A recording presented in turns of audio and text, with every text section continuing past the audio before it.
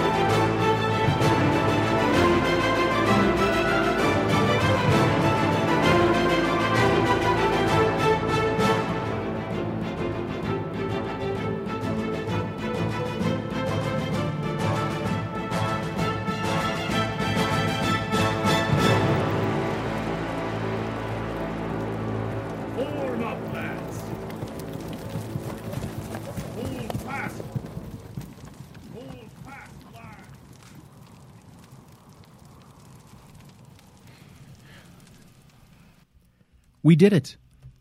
We did. We think. We think we did it. Oh, man. Oh, my God. This is our first shot at streaming, so pardon us if it's not perfect. It will never be perfect. No, kind of go with a WYSIWYG attitude on this one. Yeah, exactly.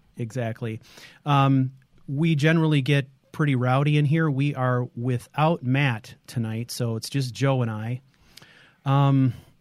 So, you'll have to just bear with the two of us, but we think we have a pretty good show planned. I think it's going to be a lot of fun, and we're really excited to actually be streaming. This was something that was a goal of ours from the very start. Right. Yeah. So this is going to be great. We've got a lot of things planned for tonight, so we're going to kind of have to progress through. We're going to count on you guys a little bit to let us know, if there are any issues as far as the stream on your end. We are monitoring chat, but our plan is to not monitor chat so much that we get distracted from the content. We have set aside some time at the very end of the show to do some Q&A, and we're also going to address some listener mail, which should be good. We've got a few of those. Yeah, we've got several that we can run through. So, yeah, I'm going to try to. I'll keep a side eye on the chat forum here. So if I can chime in, I will. If not, awesome. Please don't take offense. Please don't. So we've got lots of announcements, and before we get into that, I think, do you need another beer? We kind of got started early. It's getting a little warm, so. Yeah. We're going to maybe freshen up. We're going to freshen up a little bit. But to start with, the first part of the show, we're going to go through some announcements. We've got a lot of announcements having to do with Couch Warrior TV, some things going on the channel, some things with the podcast. We've got a number of updates regarding what's going to be happening in the future with this stream and the way that we're actually producing the podcast. And then a few things having to do with Tamriel Vault, some new content that we're working on. And then we are going to get into our topics for the evening. And we've got some interesting ideas here for Character Craft. What we are going to do is we are going to generate randomly a character background. And this is going to be interesting because we've not tested this method. It's totally just a theory that it's going to work. We're going to give it a shot. What could possibly go wrong? Exactly, yeah. I mean, everything goes perfectly for us every single time. Every time. Yeah. So we're going to generate a character background. We're going to do it randomly using these lovely little things called story dice. If you're interested in more information about Rory's story cubes, we will provide you with some information. You can go to storycubes.com, and there's a whole bunch of different sets. But what we're going to do is we have taken these these cubes. We're gonna roll these and see what they generate. We're gonna piece these things together to create a character background that's basically entirely random, and we're gonna see what we can do to chain some of these things together and piece together a cohesive, interesting, and completely unique character based on how these dice roll. Now, the way that these dice are set up, some of them kind of contain some things that are, considered to be more modern. So you can't see that, can you? No. That is a flashlight. So what we've done is we've converted some of these over. So where we see a flashlight, we torch or we put in a torch. Where whatever. We see a skyscraper, we call it a palace. But there are a lot of the things. The vast majority of the images on the story cubes actually apply to what we're doing. So we're going to do more than just that, though, right, Joe? We're gonna create a random character background, but it's not going to be just a throwaway character, right? Oh no. We are going to take this a little step further and actually going to create this character and play it. Yeah, we're going to play it. So, yeah, kind of like what we're doing with Sagamore right now with the Mortal Blade. Correct. We are going to take our randomly bastardized character, and hopefully he doesn't have too many issues, or she. Yeah. And we're going to do a group play with them. Yeah, it's going to be fun. We're taking the concept that we started with Mortal Blade in that, having three of us kind of game together with a single character, and we are going to turn it into a series with this character that we're generating tonight being the basis for that. And we're calling it the 3-play series. Once we get this set up, we're going to try to record a little bit of a 3-play series every night that we come in to record the podcast. Now, my guess is we probably won't be able to stream that actual gameplay. We'll probably record the gameplay and then put together a video that will be released on the channel as a series called a 3-play series. But we are going to reserve a little bit of time on recording nights to do that, so all three of us can chime in and follow along and each take turns playing the character. Yeah, I think streaming would be really fun. That would be a fun, awesome thing to do, but I think we're kind of at the limits of our our hardware as we are. So yeah, we've kind of hit the ceiling a little bit here. Unless we can figure out a different way to do things, but yeah, but we'll talk about that a little bit more later in the episode. So that's what we're going to do for our character craft segment. For play theory tonight, we are going to discuss the topic of retiring a high-level character. How can you retire a character gracefully and make it interesting and get some closure around the story? We're calling it sunsetting a high-level character. So rather than just stopping playing the character, is there a way that we can close their story out? And what are some of the ways that we can do that? So that is what we're going to talk about for play theory. And then we are going to wrap up with some listener mail. And then because you guys have bothered to show up here and chat with us tonight, we're going to do a live Q&A to wrap things up. Sound good? Sounds really good to me. All right. So the first thing on the agenda, as you can see here, is a channel update for Couch Warrior TV. But it is not possible for me to talk about that without having another beer. So hang on. You're such a lush. True. You want one? Yeah.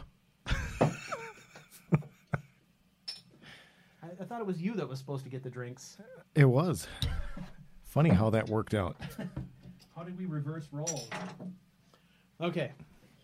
I'm older and wiser. Yes. But not much. Right. Wiser. Yeah, we keep the ale close to hand so that we don't have to take too many timeouts. So let's talk a little bit about what is going on with Couch Warrior TV. I've been getting a lot of questions recently about, Couch Warrior, you're producing a lot of content right now. What is going to happen with Five Fables? What is going to happen with Mortal Blade? What is this Rune Runner thing? Blah, blah, blah, right? I've been answering these questions in the comments on the videos and getting sort of frustrated because what I really need to be doing is making a channel update video. But, if I'm given the choice between making a channel update video and actually making content, I'm going to pick content every time because that's just how I am.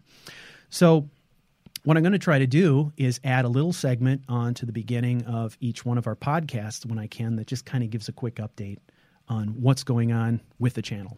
So the deal is a couple of things. First of all, I'm taking a little bit of a timeout from recording content for the next couple of weeks because I am upgrading my hardware.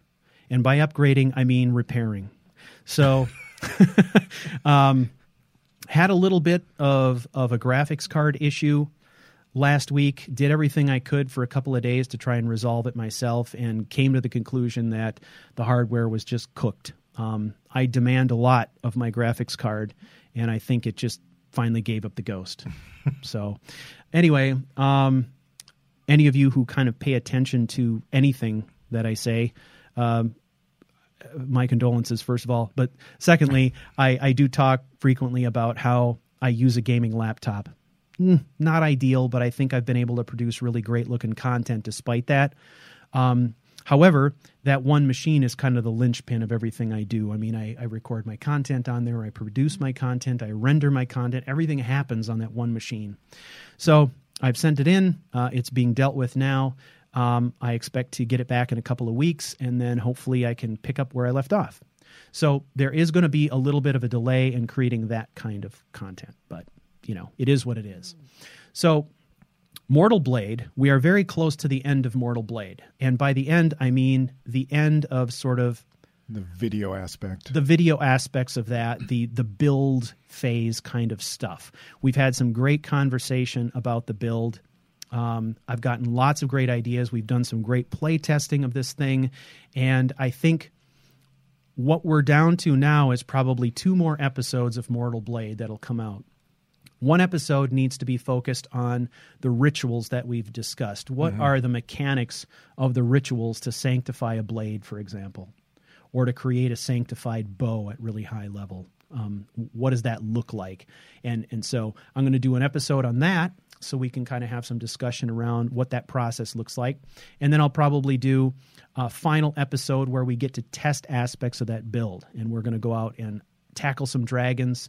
My plan is to go after some vanilla dragons, and then we're going to try our luck with some elemental dragons and just see how that goes. And just kind of test the validity of the build. I already firmly believe that it's a wonderful build for role play and a wonderful build for fighting vanilla dragons and kind of standard enemies that you'd find in game.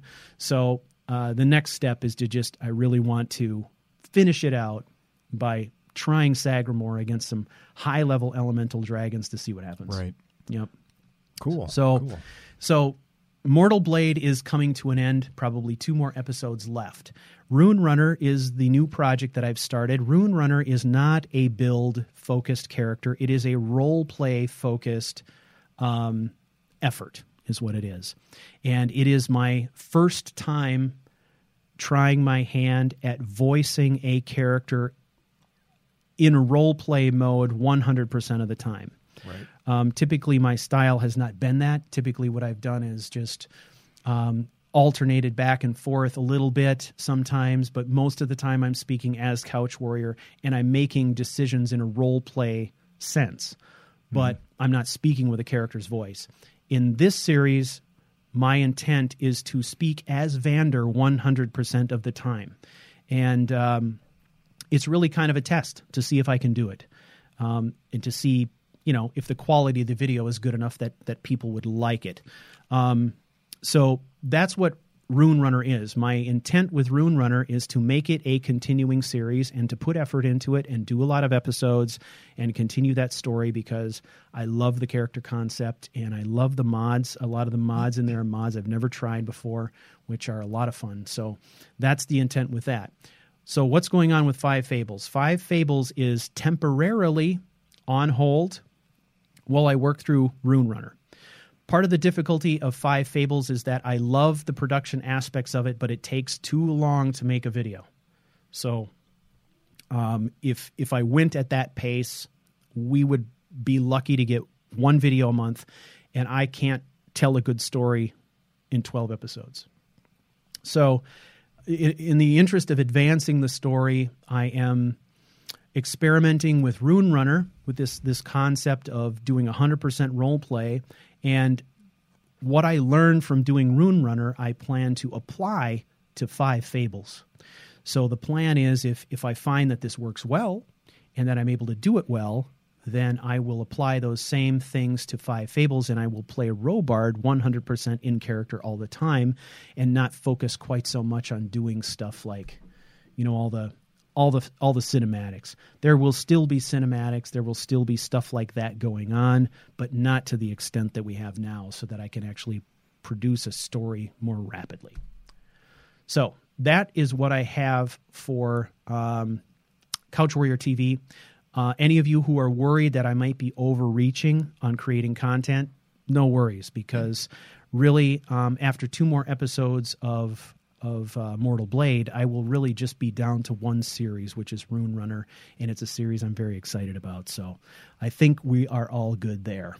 Well, too, and just to tack on in that, a lot of these newer productions that you're working on has all kind of been channeling and building into a way of streamlining how these things are done. Right. So it might seem like you're throwing a lot out there, but you're also throwing a lot out there in a more streamlined, efficient way. So it's possible to throw more out there. Yeah, exactly. So, I will vouch for Mr. Stewart that he's not quite overextending himself yet. Yeah. I count on Joe to keep an eye on that sort of thing. So if I'm getting out of hand, he'll send me a text and say, "What the hell?" And then I'll reevaluate. And then do it anyway. Yeah, pretty much. But, part of that effort of streamlining things is what we're doing here with this live stream. And I think that's a good segue into updates for Character Crusade podcast. If you remember, if you've been following our podcast since the early episodes, one of the things that we talked about very early on was trying to reach a goal in Patreon that would allow us to produce content weekly, and that would also allow us eventually to stream. Well, here we are. We're able to do that now. So many thanks to those of you who've been lending your support. We do appreciate it. The streaming thing is new to us. We're working to kind of learn as many aspects of this as we can. But one thing that has become clear to us is that streaming is a very efficient way for us to produce an episode of the podcast in most respects. We're still kind of working through the whole production process here, and we'll see how it comes together. I think it's going to be easier when we've got Matt in the studio as well, and we've got 3 hands to apply to the effort. But so the streaming is great. We've made a few minor hardware updates to make this happen with the addition of the camera, the addition also of some software. We are using Wirecast to produce and stream what you're seeing now. One of our objectives is over time to continue to upgrade, so to add a second camera and to add some additional features to Wirecast, but that is something that's kind of down the road for us. For now, this is a great way for us to do this. We love the idea of getting you guys into the studio. We love the idea of being able to interact with you live during the show, which is cool, which Joe is doing right now. He's doing a bang-up job. I am. I'm banging something around. He's banging something. Joe's always banging something. That's just one of the things I've learned about Joe. Right? Yeah. I'm quite sure how to react to that one. Yeah. So, that's kind of the objective. We want to do more streaming. We just want to continue to be able to do it better and better. So let's talk about upcoming guests. Upcoming guests. Let's talk about them. Upcoming guests. Who do we got? Oh, this is going to be fun. So on June 20th, we'll be in the studio recording a podcast episode with Voices from the Dark, which is going to be amazing. I love his content. Or Amaze Balls. Amaze Balls. I tend to like Amaze Balls. You do? Yeah, I do. I try not to overuse it, but it's hard. It's hard. Voices from the Dark, if you're not familiar, look him up on YouTube. He's been around a while, and he's doing a lot of great content. Mm-hmm. He's doing a wonderful a brand new role play of the main quest line right now, which is super fun. Cool. He's playing a Khajiit. He likes to do Khajiits. He's great at doing Khajiit voices, and he's done a lot of role play focused YouTube content based on Skyrim and Khajiits and a number of other characters. So yeah, he's fun to watch. Yeah, he is a lot of fun. He's got a lot of really great content out there. So we're going to talk to him later this month, and then coming in July, we are going to have a fun conversation with Shirley Curry. And if you're not familiar with who Shirley is, grandmother, everybody's grandmother, she's amazing. She is a 79-year-old Let's Player who is completely focused and just immersed in Skyrim. Yes, she is. And yeah, not only does she play the game and play it well, but somehow she manages to produce videos as well. And they are amazing. On top of all the other social media she is involved with. Yeah, she's out there in social media, and somehow she finds time to quilt and sit around with her grandchildren. It's really incredible. So awesome. Shirley's a gem, and we're going to spend some time talking to her, which I think will be fantastic. Yeah, that'll be tons of fun.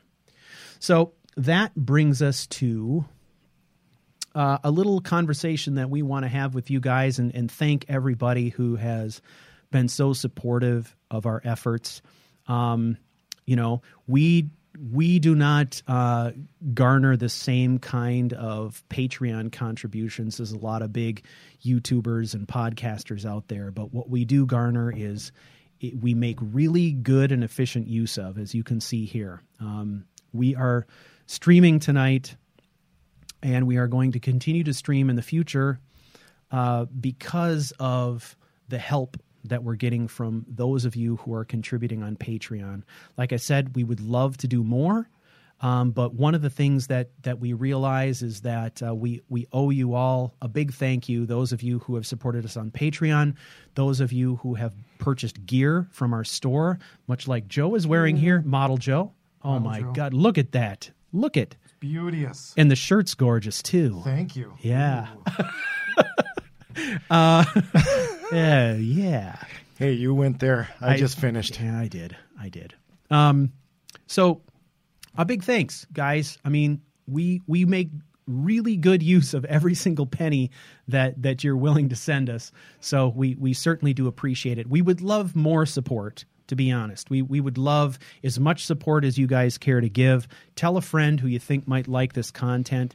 We're really reliant on it, to be honest, in order to do things like the streaming upgrades, to be able to afford another camera, to be able to upgrade Wirecast so that we can include social media and add additional views of what we're doing in the studio and stuff like that. And frankly, it'll probably help us stream games as well.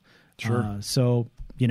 Yeah, and there's so many places that we can improve, whether it's hardware or software or the website. We can add more goodies to that. All sorts of good stuff. We can absolutely. We have yet to get. I know. So one of the things that we are looking at doing is really doing a complete overhaul of our Patreon reward system.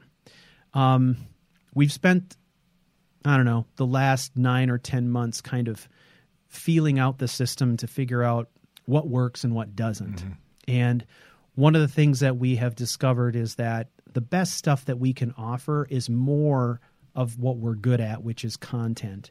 And where Patreon supporters are concerned, we would like to really try and offer more exclusive Patreon supporter type content. We've got some ideas for how to do that, but the stream here that we're doing now, this is all being recorded, and this will be saved as a video on YouTube for everyone to enjoy. But going forward, we are looking at trying to set this up so that those people who are supporting us on Patreon will be able to tune in live and interact with us directly. I think that being able to, get into the stream live and do a Q&A with us is something that is a worthwhile reward for somebody who might contribute $1 a month. So we're thinking about things like that. I've been toying around with the idea of doing some kind of a stream-based, fantasy book club, as well as possibly some webinars on how to create Let's Plays and how to create machinima and, all these different things that I take for granted that I do all the time. It'd be great things for me to share for the Patreon community. Eventually, the goal is to share everything with everyone, but have some of that content be exclusive for Patreon supporters for a short period of time, so they have first access. Right. Regardless, we're planning on working through that, so we would certainly invite any ideas you guys have about things that you think might be good for us to produce that the community might value. We're certainly capable of a lot, but we don't always get the chance to ask you guys what you want. So make sure you let us know. We're open to ideas. So other ways that you can support us that we really appreciate beyond Patreon donations is just getting the word out and give us a rating on iTunes. A rating on iTunes really helps to push us out in front of those people who might enjoy the content. And really, for us, what we really want to do is try to get in front of those people who would actually like the content. And I feel like so often, how often have you gone on YouTube or on the web or something like that and discovered a website or a channel that has terrific content that you never knew existed but's been there for years? What we're trying to do is get in front of the people we know will value what we do. So thank you all for your continued support. And for those of you who are showing up tonight, amazing. Thank you so much. Yeah, a lot of fun. So that brings us to our Tamriel Vault update. All right. Right. So you may have seen that, was it early last week, I think, we released a new Tamriel Vault character build, which was Raven, Lady of the Reach. She is out there. She can be found on Couch Warrior TV. She can be found on CharacterCrusade.com as well as TamrielVault.com. We have really been enjoying Tamriel Vault. Joe, you've been pretty involved over there, right?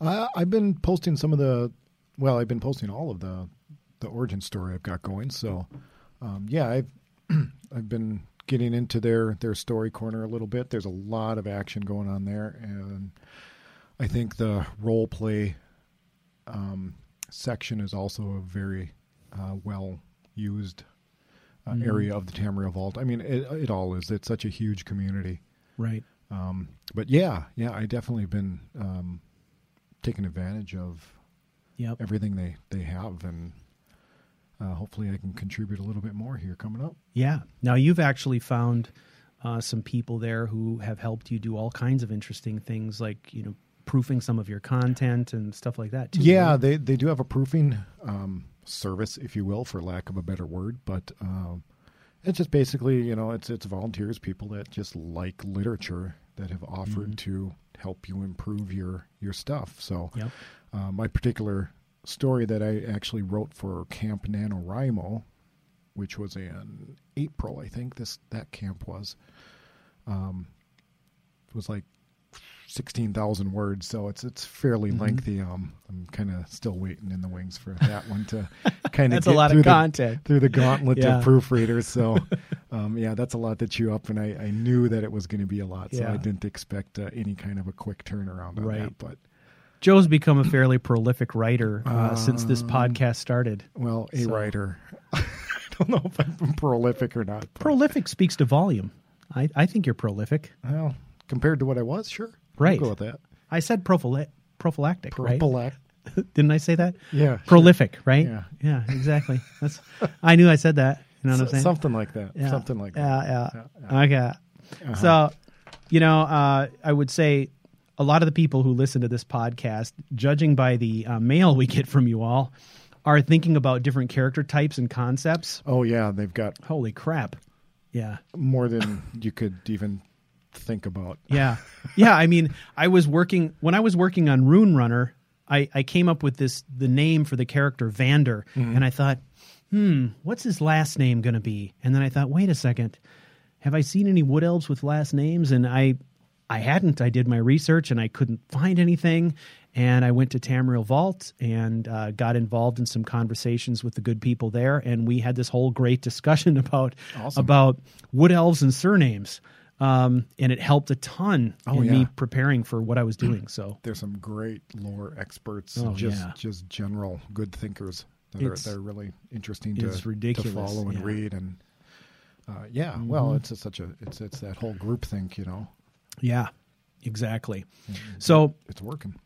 If you got anything going on and you're either looking for something new to play and want a character build idea, or you've got a concept and you need some help with the lore or some role play ideas, anything like that, get in there, make an account, post your question, and you will get feedback within the hour, and it'll roll from there. I'm telling you. Yeah, it's amazing. And all of the people I've run into are some of the nicest, courteous folks.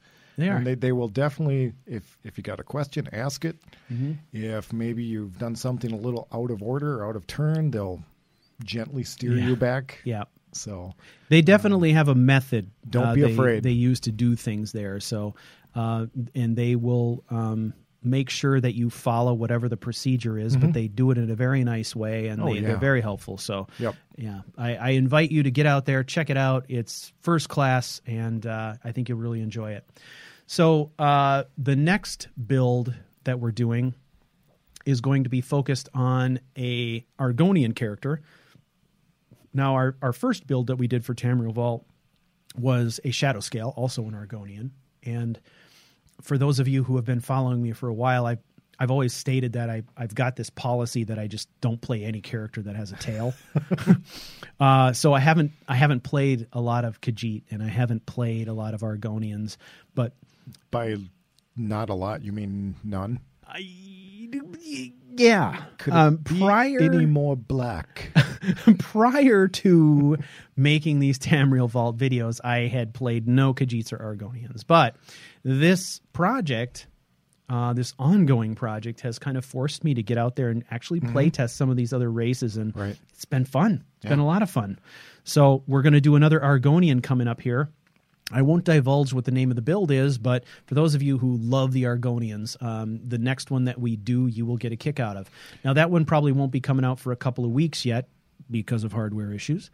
But when it does, you will find it on the channel. I know it came up at a good time for me, as I've been considering of starting a new game with an Argonian. So this will kind of get my juices flowing. Awesome. Yeah. So good timing. Yeah. And so when we do that, basically Joe and I both build a character and we test it. We play it on our own machines, and then we come together and we record our thoughts, and it becomes a really interesting exercise in not only trying new things, but kind of dissecting some of these different play styles and role play opportunities and all these cool things that are going on. So anyway, more to come on that. So with that, y'all, we are going to take a little break. And we will be back in about 5 or 10 minutes. So go grab yourself a beverage or a sandwich or whatever it is you do in your part of the world, and we will see you back here in about 5 minutes. We are back. Are we not? We are something. We are. We are something, Joe. We are something. We are something. And then some. We have our camera mounted in a spot here where we kind of have to look up to look into your beautiful eyes. So sometimes we're so busy like looking down this way or at each other that we don't engage you directly. So this is part of the reason that we want to get, I think, a couple of more cameras. It's nice to have one here where you can kind of get everybody. I think panoramic. even if Matt was here, I think all three of us would probably fit in that shot. But we'd like to get one, I think, that's maybe a little bit more, I don't know, eye level perhaps, or maybe another angle so you can see more of the palatial studio.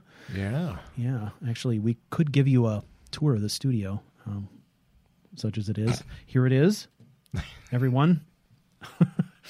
So, in all its glory. Yes, in all of its glory and prestige. It is character craft time, which means it is Story Cubes time. Story Cubes. So what's the gist on this? Well, I don't know. We got what? 3? We got 9. We got 9 6-sided dice.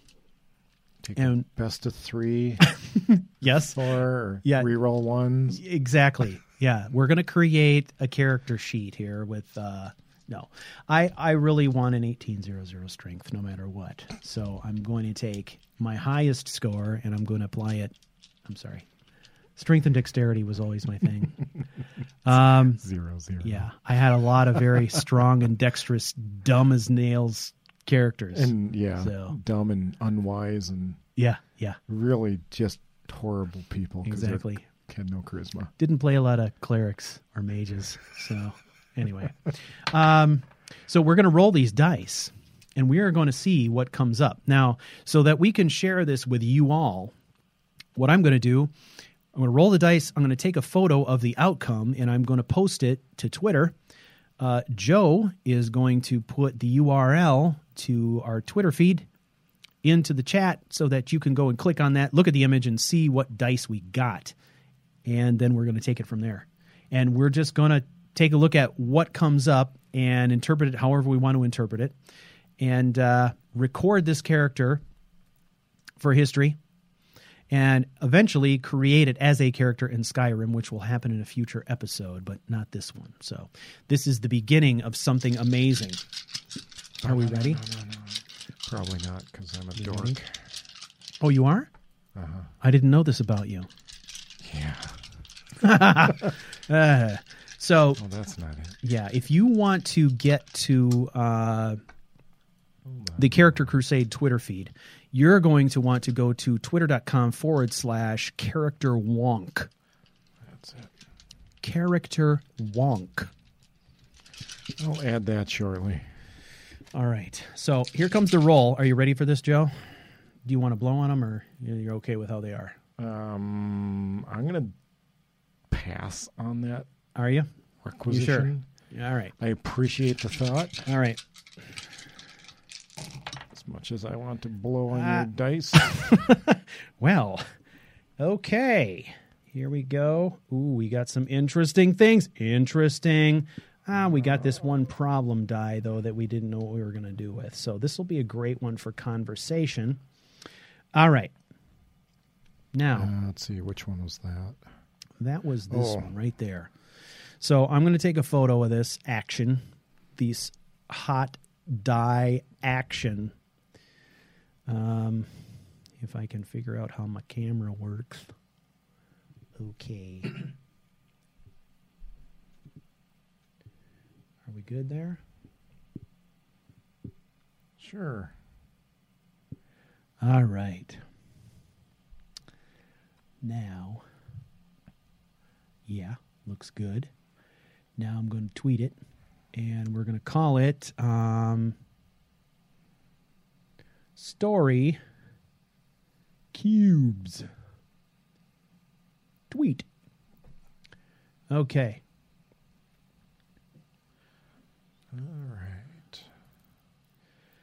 All right, so I put it out there. There it is. Story Cubes. It is in the Twitter feed now. Take a look. Punisher seems concerned. Yeah, I know he does, doesn't he? Look at him. He's looking at those dice saying, damn it. He's throwing a hand grenade at him. He hates them. What are we going to do with these? Mm-hmm. What are we going to do with these? Well, that is a great question. So the deal with story dice is they don't really the only deal here is that you're supposed to tie together the themes that you see in the dice, but they don't tell you necessarily how to interpret the themes. Okay? So we have a little work to do here as a group to figure out exactly how we want to interpret what we're seeing here. Joe and I have already determined that anytime we see a flashlight, it represents a torch. The clock represents something, the passage of time, and this can be future, this can be past. The arrows going in all directions, kind of a symbol of chaos, right? We've got a key. We've got a rainbow, which is interesting. We've got a bee and a hand, which could be a number of different things. It could be something having to do with thievery or pickpocket, or we had discussed also The Dark Brotherhood. the Dark Brotherhood, possibly. And the last two here are kind of a puzzler. One just has an L on it. And this is where we need your help, because we don't know what the hell the L means. What the L? Yeah, what the L, people? So we're looking for some feedback. What do you think that might represent? The singular arrow sort of, to me, implies single-mindedness, which is sort of juxtaposed with this idea of chaos, which is arrows in all directions. Mm-hmm. So I think what we need to do now is, based on what we're seeing here, put together something of a little backstory for ourselves, apply these somehow to a character background in such a way that we could start to get an understanding of who this brand new character might be. So I think, to me, I feel like probably the first thing that we could do that might be useful is to look at these and start thinking about which of these items really apply to story. In other words, to a chain of events or something like that, in which might actually apply to the character themselves as if they were maybe a trait of the character. A trait of the character. Right. So, and we are looking for your feedback on what that L might mean. So, I mean, let's see. Right away, I look at the hand and the key. And to me, what I see there is Dark Brotherhood and thievery in Thieves Guild questline. Yep. I agree with that. You agree with that? I do. Okay. Let's see. What can we do with the clock? Well, let's decide what we need to do with this rainbow. Yeah. A little rainbow here. I mean, fortune, good luck. Fortune, Gold good luck. At the end of the rainbow. Treasure hunter. Yeah. Goes with the thief. Yeah. So maybe we have this is a person who is. Oh, that's a good idea. What? So suggestion. Thank you. Space XCIX. L could be a sharp turn in the character's life that either led to or away from chaos. Ah, a right turn. The arrow could represent a specific purpose that the character has. Right. So that is a great idea. So I'll dig this once. We got rainbow. Character is they're pursuing the treasure, right? They're pursuing their fortune as a thief, which is our key. Then at some point, there's a sharp right turn in what they're doing, which results in Dark Brotherhood and chaos, right? So we've got a person who is focused, where we've got... Focused on their fortunes. They're focused on their fortunes through the Thieves Guild. Then we've got a sharp right turn, which takes them to the chaos and the Dark Brotherhood, right? So those things kind of fit together. That is an interesting interpretation of that. So that leaves us with 3 left over. This represents the importance of time. There's some significance of time here, as well as fire or the torch and the bee, right? So I'm going to send you an updated photo. It looked like I just mirrored Hawkeye's response. We had JY come in, kind of trying to get up to speed, just got here, so welcome in. And Hawkeye was nice enough to help us out and explain. Yeah, excellent. So you can see what we've got now. So we've got good fortunes, or fortune, a thief searching for his fortunes, comes across an event that causes chaos in that single-minded type of path, Mm-hmm. which leads him into the Dark Brotherhood. Right. Now, one way to interpret this is to say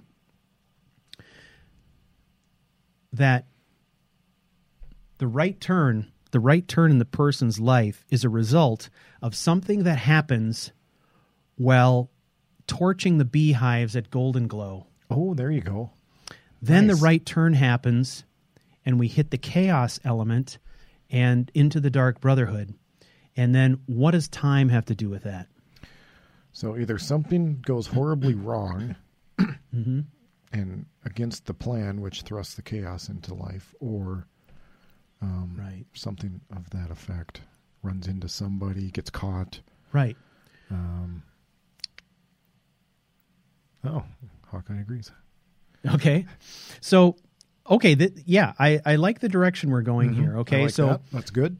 we're saying that we've got a character who is a focused thief, and during the Golden Glow Estate side quest, something happens in Golden Glow that causes this right turn and a complete change in focus. Or, if we were to take a look at this really in reality, what it is a switch from focus to being muddled, to being unfocused. And then the Dark Brotherhood comes into play, right? Somehow. That's one way to interpret what we've got going on here. I'm going to send another picture based on what we're seeing now, so that the impetus of that sharp right turn happens with this Golden Glow thing, right? Yep. And then we end up there. Now, we've still got this whole aspect of time, and what does that mean? Right.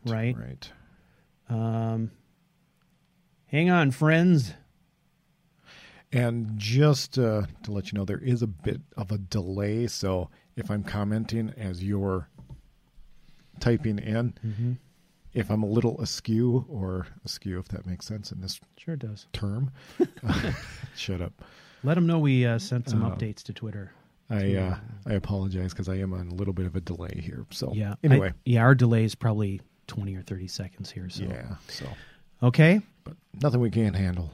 All right. So we've got we've got the thief, the focused thief, turned chaotic assassin. Mm-hmm. Okay, with the trigger point residing somewhere in the Golden Glow side quest. It's this time factor that we haven't figured out Mm-hmm. yet. Yeah, the time factor is kind of the issue. Maybe his timing was thrown off and he had to kill somebody in order to proceed, which throws him down the dark path of the Brotherhood. Right. Or, how do we tie this into Aventus? So if he has to go hunt for somebody, or he runs, No, I the think general idea maybe, but I'm not sure about the execution there. I think you're onto something. Let's also be fair here. I mean, we can't execute all of these things perfectly. I think if we're casting aside one die, or we have one die out of 9, that's questionable. But we've got 8 out of 9 here that are actually creating a cohesive idea. That's pretty damn good. I think that's all right. That's pretty damn good. So that's concept number 1. Now I think what I'd like to do is take these same dice and let's come up with a completely different concept based on the same throw. Okay. Okay. We do have one idea here that With what? time could be related to, of course, my screen just went dark. Okay. The Dragonborn with Akatosh being a time god. Yeah. See, that thought had crossed my mind too, and that's why I was thinking it might be fun to try a second take on these same dice. Because one of the things I think of when I think of time is the dragon break, right? Mm-hmm. Where we have the break in time. Oh, yeah, up by Parthenax. Right, where time gets all fakakta, and the he goes... fracture. Yeah, he goes... The time fracture... Back in time. Well, Sort of. he goes forward in time, right? Because we are forward in time, And we're looking back at the ancestors who think that they've banished him, but they've sent him forward in time and dumped him on our laps and made him our problem, right? So, yes, the character is looking back. Right. Alduin is coming forward, right? Now we're getting it. That's a fun juxtaposition of perspectives. Blows my mind, Joe. So let's take a look at these same dice in a completely different configuration. And since we're talking about it, let's make our trouble die from the last series of the linchpin of this one. Okay. So we're talking time. What time? Dragonborn. Alduin. Yeah, we've seen the whole Alduin thing and how that pertains to time, right? Yep. Are there any other references to time that we can think of in the game? The Soul Cairn is timeless. True enough. I kind of like that. Yeah. What else? So it's really hard to get past this idea of the dragon break, or that break in time and space being the key to something, right? Right. And the B is a weird one too, man, because like the only thing that says to me is alchemy, or something. Yeah. It could be a representation of alchemy. Right. Well, if we're looking for character traits, alchemist. Yeah.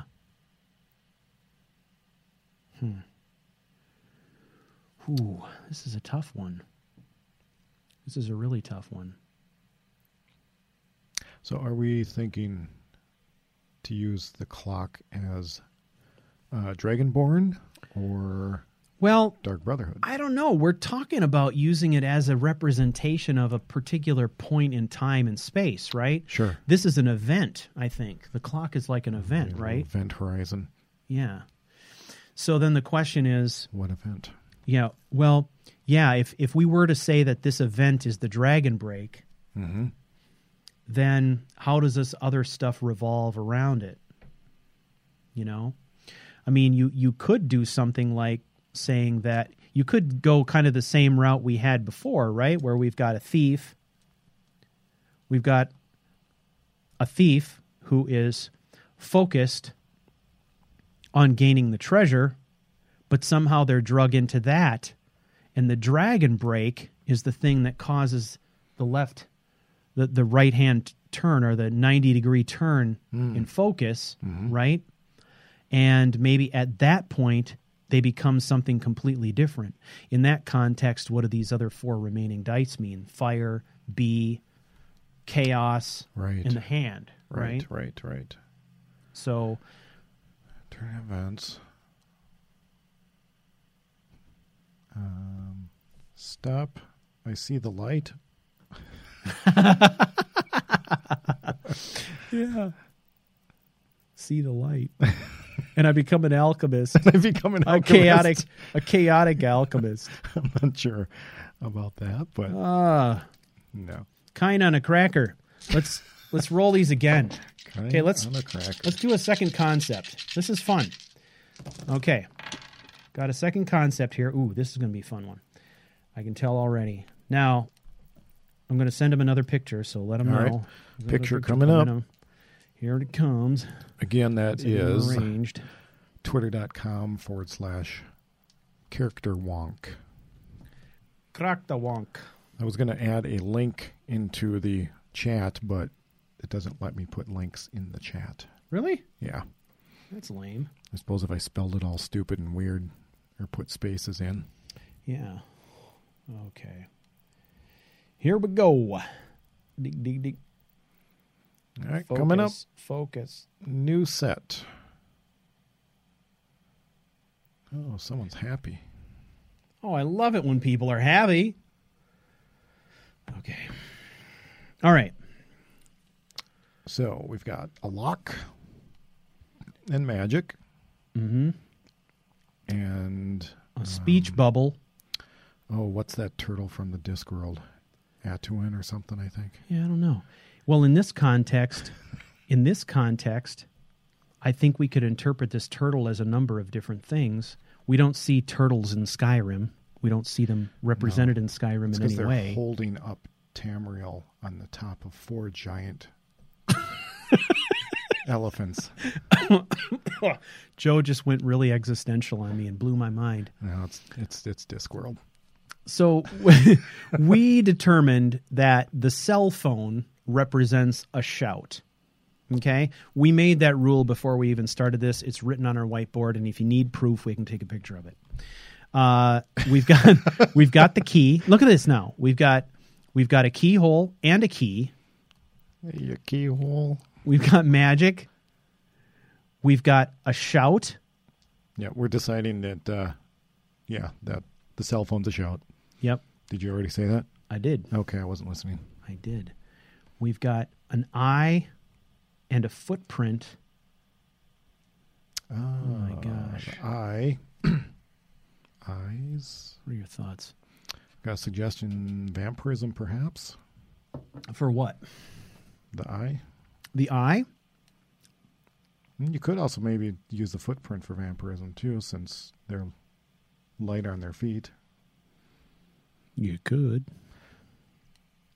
Let's see. Or eagle eye, archer. Mm-hmm. Nomad. Right. So. Okay, I like this. Say we've got... Oh, here's one. Turtles are slow and defensive. Perhaps that they could play that kind of style. Maybe a shield or armor, heavy armor. Could be. It could be something having to do with the sea as well. Mm-hmm. Could be. Yeah. So we've got this kind of sort of smiling face, right? Oh, the Eye of Magnus. That's good. Oh, yeah. I like that a lot. So we've got a generally a sort of happy person, right? Mm-hmm. Who is a mage or an aspiring mage. We're linking into the Eye of Magnus idea. I like that. And I like that a also lot. the College of Winterhold uses the eye. Yes, it does, right? That makes perfect sense. So I think these 3 dice make a lot of sense. These are saying things about our protagonist, which is that they're generally a positive person, they're mage-focused, and we've got a location, right? Yep. So now, how do these things fit? We've got the key and the keyhole. So we've got maybe keyhole representing whatever mystery it is they're trying to unlock, and the key is the thing that they're trying to pursue, Maybe perhaps. Key to unlocking that is in a shout. Maybe.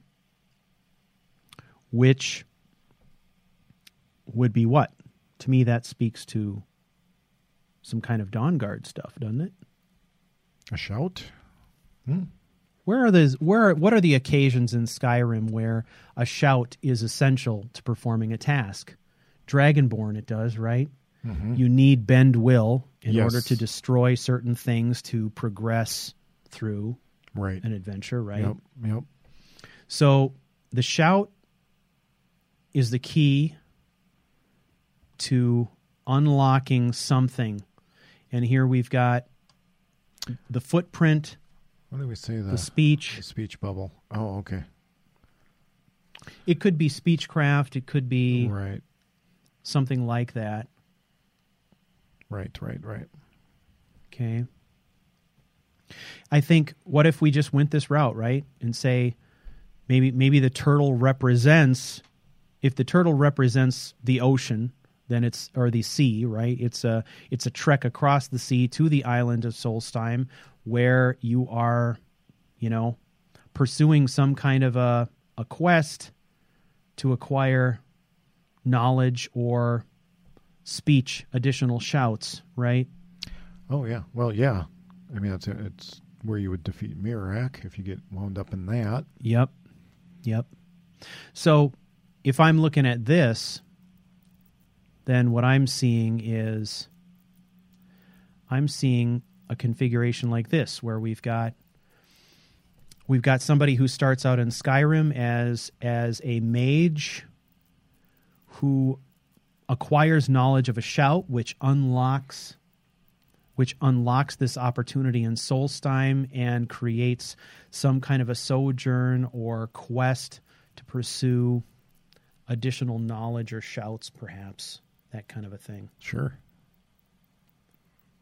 Actually comes together fairly well. That actually kind of does, yeah. So another Twitter picture coming up. Okay. Would that be a Twitcher? Yes, a Twitcher. Okay, so this is kind of, I'm going to just label it as sort of a mage concept, right? Maybe a battle mage concept. A what? Or maybe a battle mage concept. Yeah, sure. Okay. This is pretty good. To be honest, I got to tell you, I'm a little bit more excited about the second setup than I am the first. Right. That's probably because, I've played a lot of thief assassin type of characters. Right. It might be interesting to build a story around a magic-focused character of some kind. Mm-hmm. So, okay. Well, this is pretty cool. So, are there any other ways we want to interpret this? Or do we want to, if we're pretty satisfied with the first 6 dice in this, we could re-roll the last 3 and see if we come up with something more intriguing. Mm-hmm. Although traveling across the sea to set foot on Solstheim in order to acquire more knowledge this makes a lot of sense. But we could roll them out and see if something different comes up. Right. The question I have about something like this is, well, no, that's not what I was thinking. It's not really fair because a lot of the content on Solstheim is meant for higher level character. It's really difficult to complete as a low level character. Yeah, I've done that start before too.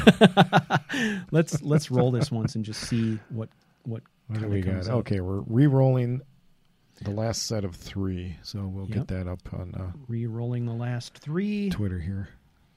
Okay, all right. So again, here we go, people.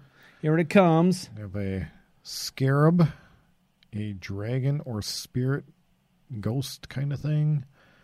Looks more like a dragon to me, but and a house, like a homestead perhaps, or a keep. Interpret that how you like. Yeah. So,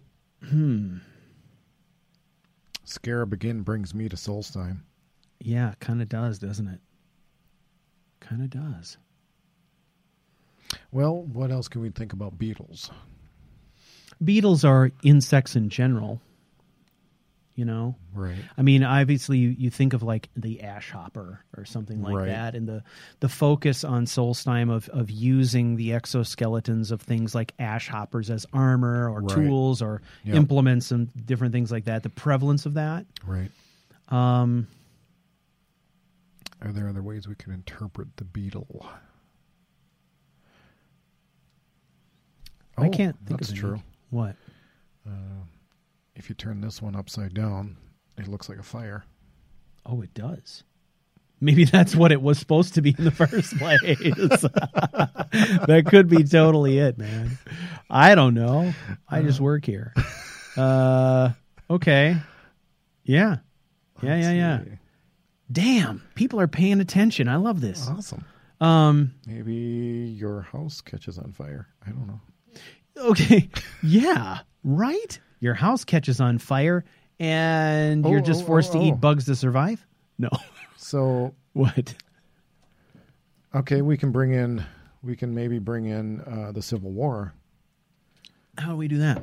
Well, so maybe you have a house in Winterhold, or not Winterhold, but Whiterun, and it gets attacked, and Whiterun goes up in smoke. Yeah, because it catches on fire. Yep. Now, I don't think the Breeze home actually gets destroyed, but no. But maybe just this could represent your keep or your city or your hold. Right. That gets on fire because of the Civil War. Yep. And then you need to go find beetles to make it better. No, I'm with you on the idea that, I mean, the beetle calls to mind for me Solstheim. If I were to say, what is this representative of in the game, I would say this is representative of Solstheim. Mm-hmm. Solstheim's hot sometimes, except when it's not. Exactly. And it just depends on the side of the island you're on. Very interesting. You know, if you wanted to... Oh, maybe it unlocks the origins of your character. What does? So the shout helps unlock your origins back to Solstheim. Nice, Joe. Okay. So, what shout? Okay. So we're starting... Well, there's a shout. I believe there's a shout if you get far enough. You have to go to what is it? You have to go find a dragon priest, which I think is attached to a shout for one of the skull. Right. So maybe you got to travel to. You can find your origins, which brings you to Solstheim.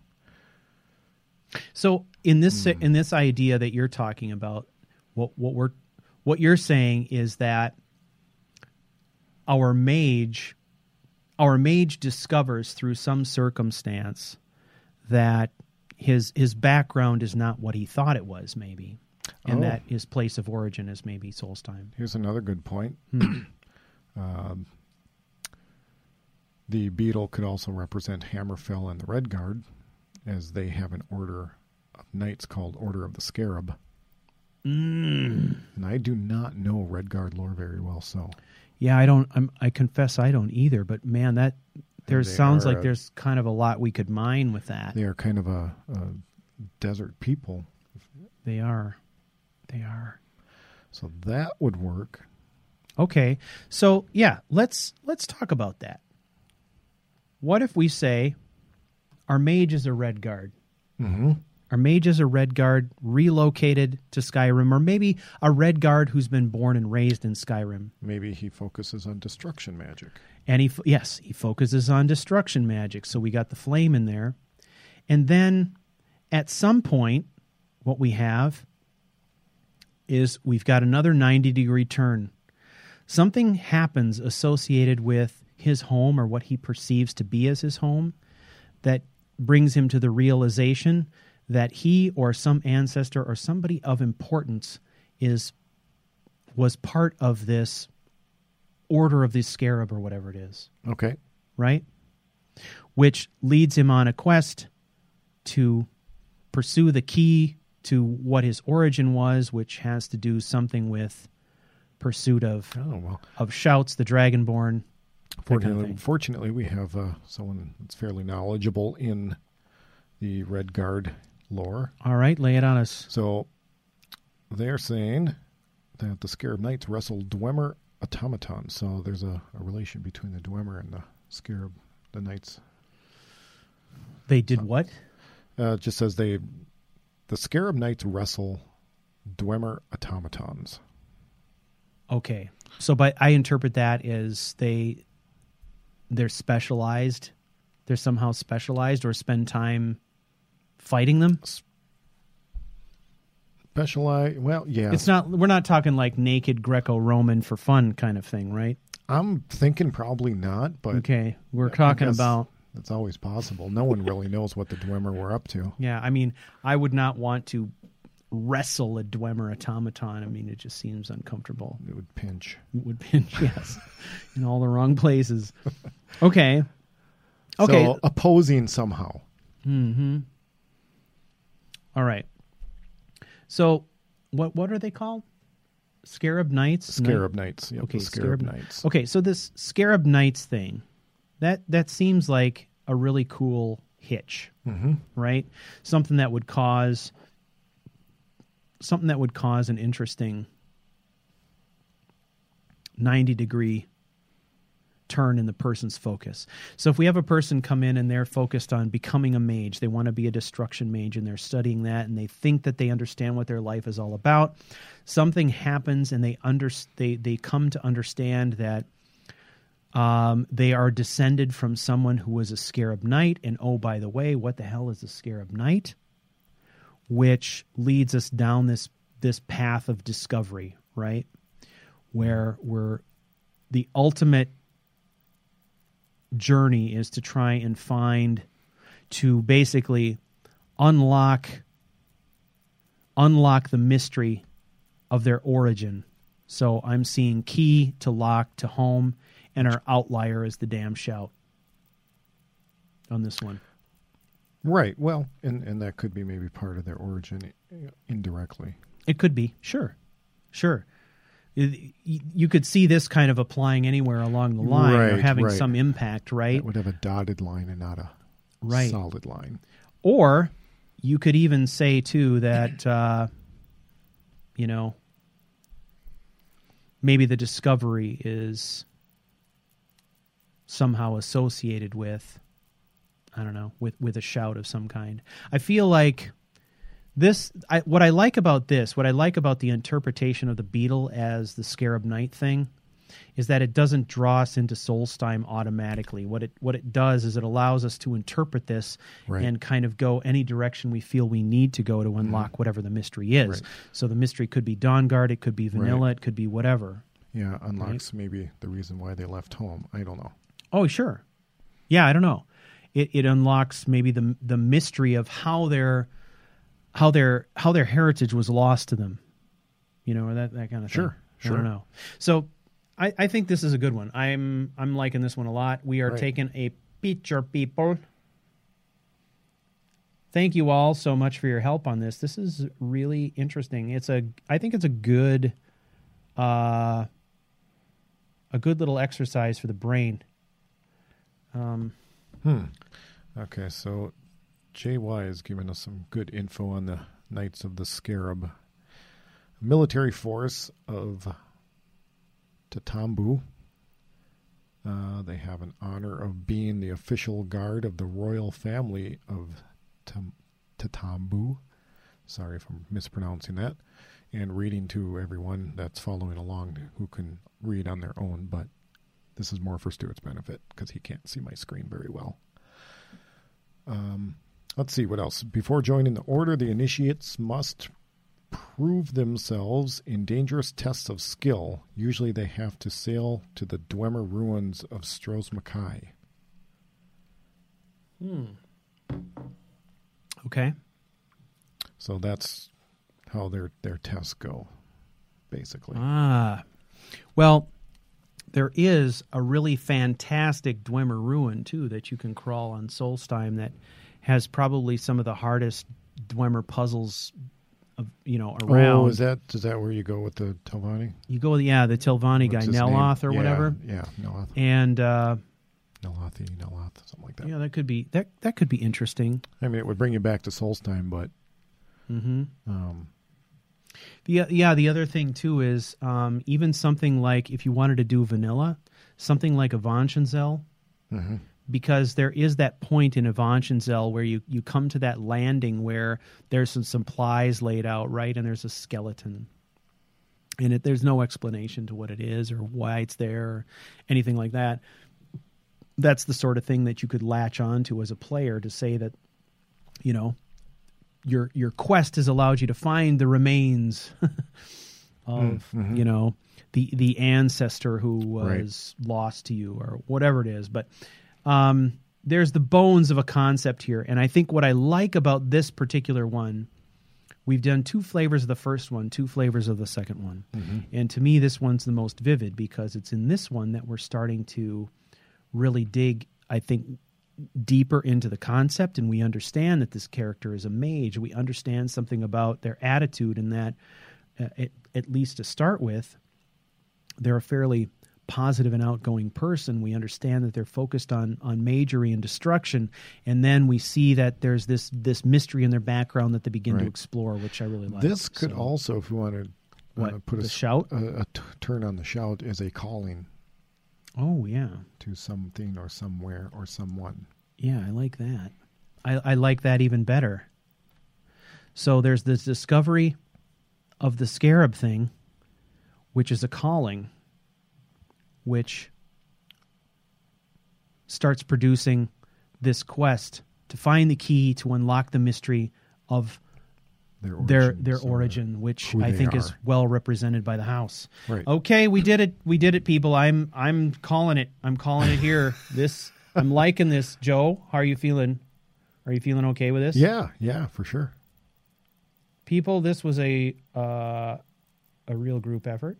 I certainly appreciate it. Jay's saying that he can't hear us very well. Is there anything we can do to boost the volume? Or just speak up? I suppose. We'll look into it.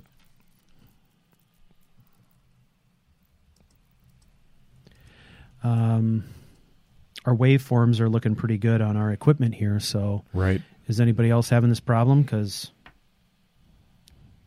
we sound awesome to ourselves. And then some. Oh, yeah. Shitballs.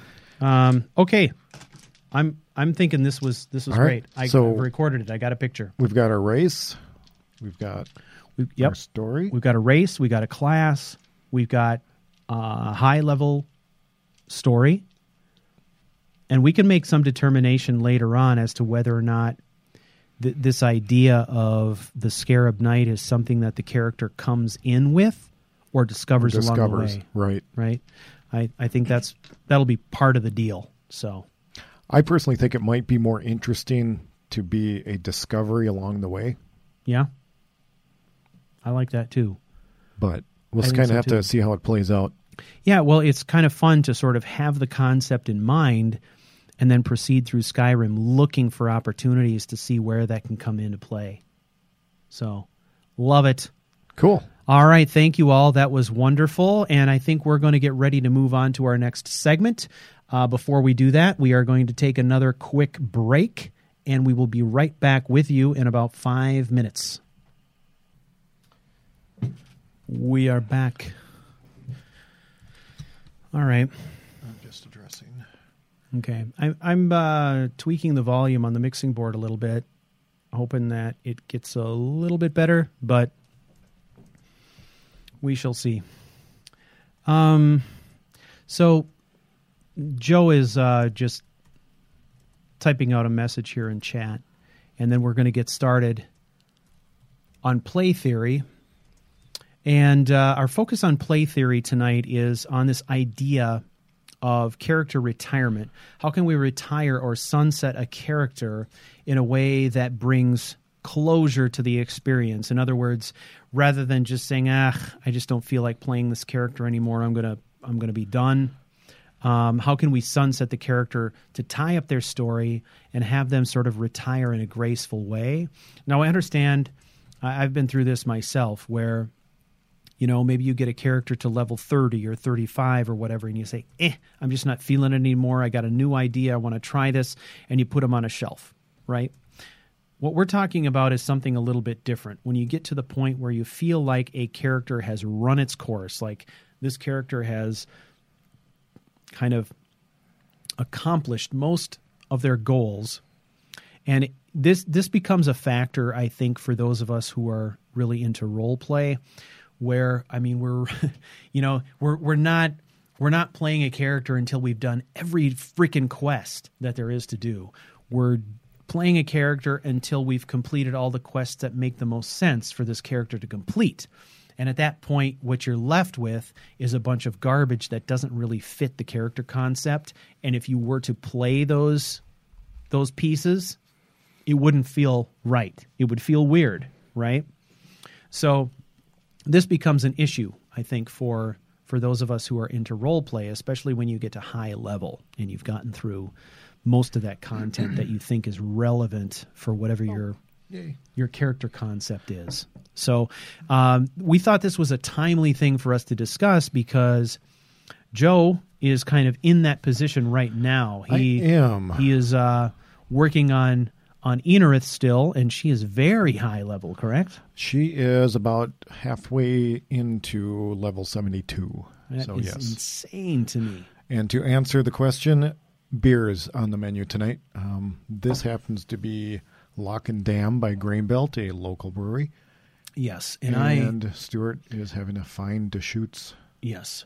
IPA. Fresh squeezed IPA, So which I love. hoppy, not as much. Yes. I'm a very hoppy individual. Yeah, hoppy. I'm happy.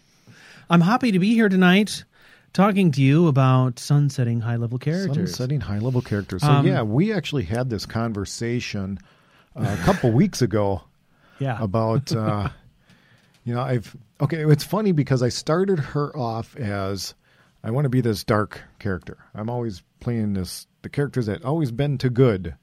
And I want to play a dark kind of maybe a fallen paladin. Well, that blew away like almost instantly, and she became more of a mage sword kind of centered character. But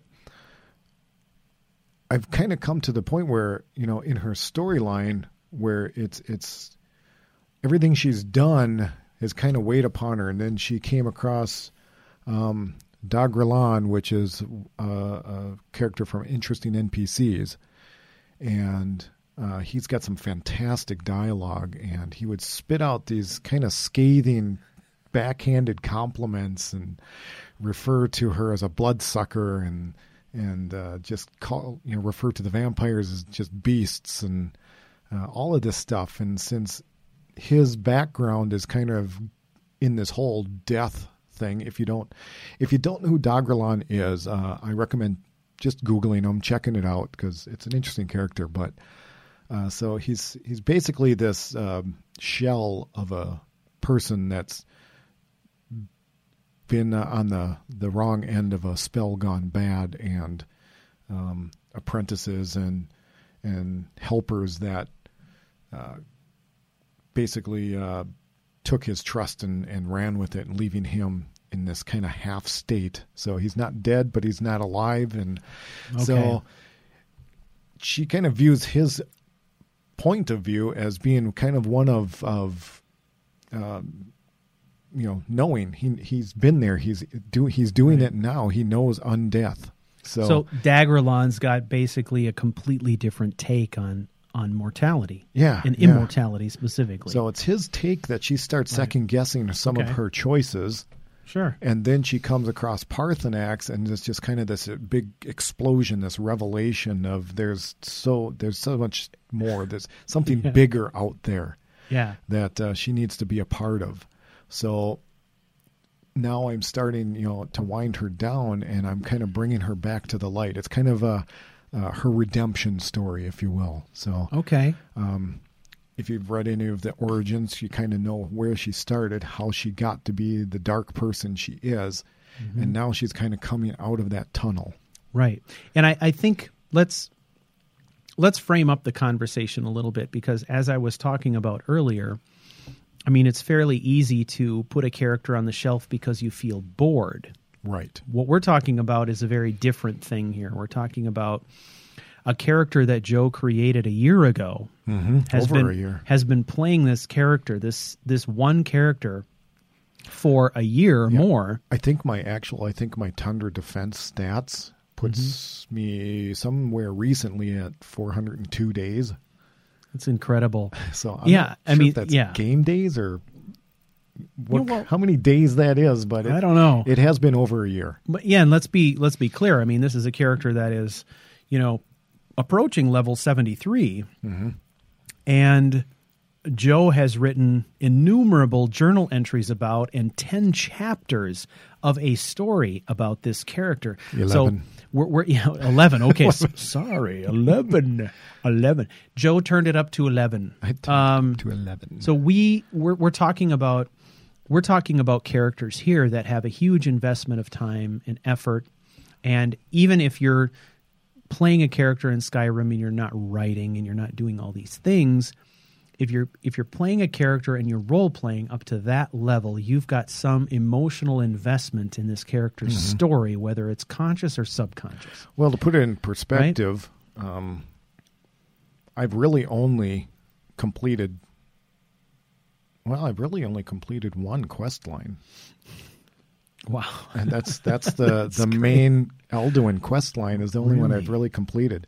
Wow. I've started the thieves, I've started the assassins, I've just started the Civil War. Haven't you finished? I thought you were the Archmage, though. Are you? Oh, you're right. I did. I finished Winterhold, so I finished. So he finished 2 primary quest lines. 2, but that's not. Yeah, I mean, we're not talking about a power gaming experience here. So when you get to the end of a character's life like this, how do you want to see them go out? Well, they can go out in any way you want, but how do you engineer that? How do you think about it? How do you approach that whole thing? Because it sure would be nice to move on to a brand new character knowing that you've gotten some closure and you've completed a story about this particular character. Well, yeah, and in this particular playthrough, yeah, I am invested and have grown attached to the character, which out of context sounds like a silly thing. It's a game, but yeah, it's been kind of a driving and sort of a vehicle for creativity and some of the things in and outside of the game from a personal perspective. And so I can't just give her up, throw the game away and be done with it. It just doesn't feel right. I really need to bring her to a place where I feel like, and she lived happily ever after kind of thing. Right. So my concept, as I talked to Stuart a little bit, was maybe, because she's kind of having this epiphany, and with Parthenax and this Dagrilan character, and she's just trying to kind of look inward, was to maybe end her game at being part of the monks up in High Hrothgar. So that's kind of my end game that I see in my mind, is she's going to do what she needs to do to kind of tie up these loose ends, and then she is going to retire into a suite in High Hrothgar alongside Parthenax. Right. And then the sun will set, and that's her story. Well, I think what I like about this is that we talk a lot on this podcast about how what you need to do is come up with a concept that you feel comfortable with and that you know well, and then open yourself up to the game and see where the game takes you. Right. Well, I think you're doing that right to the very end, because when we first started having this conversation, it was about the changes that we saw in Eneroth's attitude based on conversations that she was having with Parthenax, which continued to evolve in these conversations that she began to have with Dagrilan as well. Right. And so what I think Joe is doing here, which I love, is he's just basically opening himself up to the experience of the game, and he's being objective, and he's being open-minded, and he's saying, okay, she's hearing these messages, she's seeing this evidence. Yes, she's been set in her ways for years and years, and she's been on this dark path. Right. But now things are starting to come to light. On the one hand, she's got the wisdom of Parthenax showing her that maybe there's a different way. Right. And then that is juxtaposed with the harsh, critical message that she's getting from Dagrilan, who's telling her, you are wrong. You are a monster. You are this. You are that. Basically, yeah. And those two messages combined are turning her into something else. Yeah, yeah. Which is pretty cool. Her whole thought when I started her was she was going to have her revenge. She was going to rule, all of Skyrim, if not Tamriel and Nirn itself, but to coming around and thinking that she's not going to be a conqueror, but rather, after speaking with Parthenax, she's going to become a healer.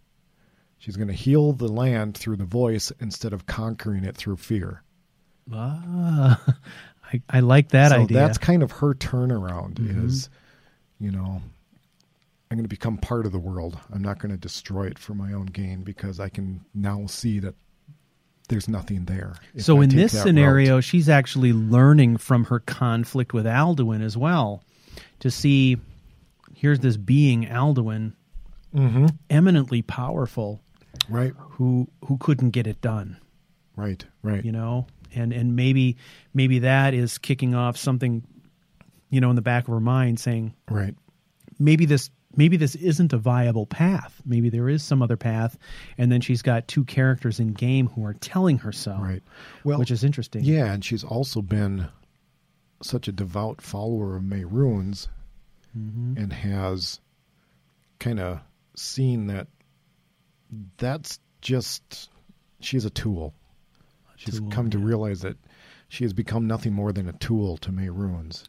Right. And that by opening up and engaging in the ways of the voice, as the High Hrothgar monks do under the tutelage of Parthenax, it becomes not being a tool of someone else, but looking inward, exploring yourself, and basically now you're only ruled by yourself.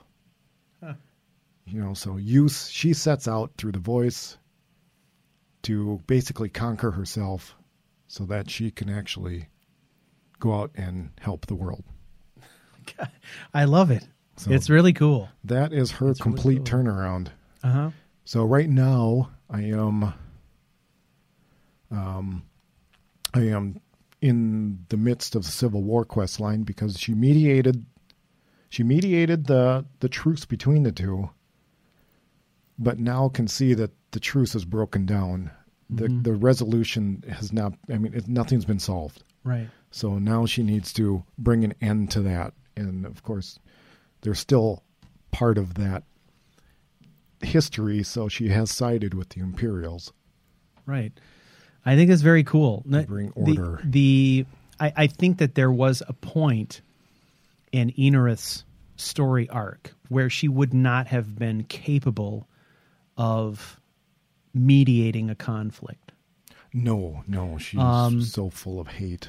Exactly. And I think that as she evolved as a character, maybe the first glimmer or the first sign that she was turning into a more introspective person, a person more capable of looking inside herself and understanding what was wrong or what the real problem was the ability to mediate this conflict, the desire to want to mediate the conflict, I would think, right?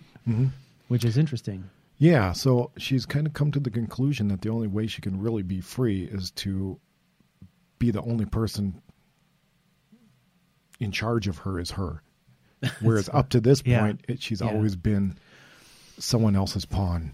So, okay, I love the concept. So after that, it would be the vampire, the Dawn Guard quest. And then I think that will probably be it. Really? I could finish out the Assassin's Guild and try to bring an end to the guild. But right now, the way she views the thieves and the assassins is that they're basically on a path of self-implosion. Let them ruin their own ways. Okay. So there's no reason for her to get involved with either one of those. So how far along are you in the Dawn Guard thing? I haven't started the Dawn Guard yet. But do you think she'll do that as part of her story arc?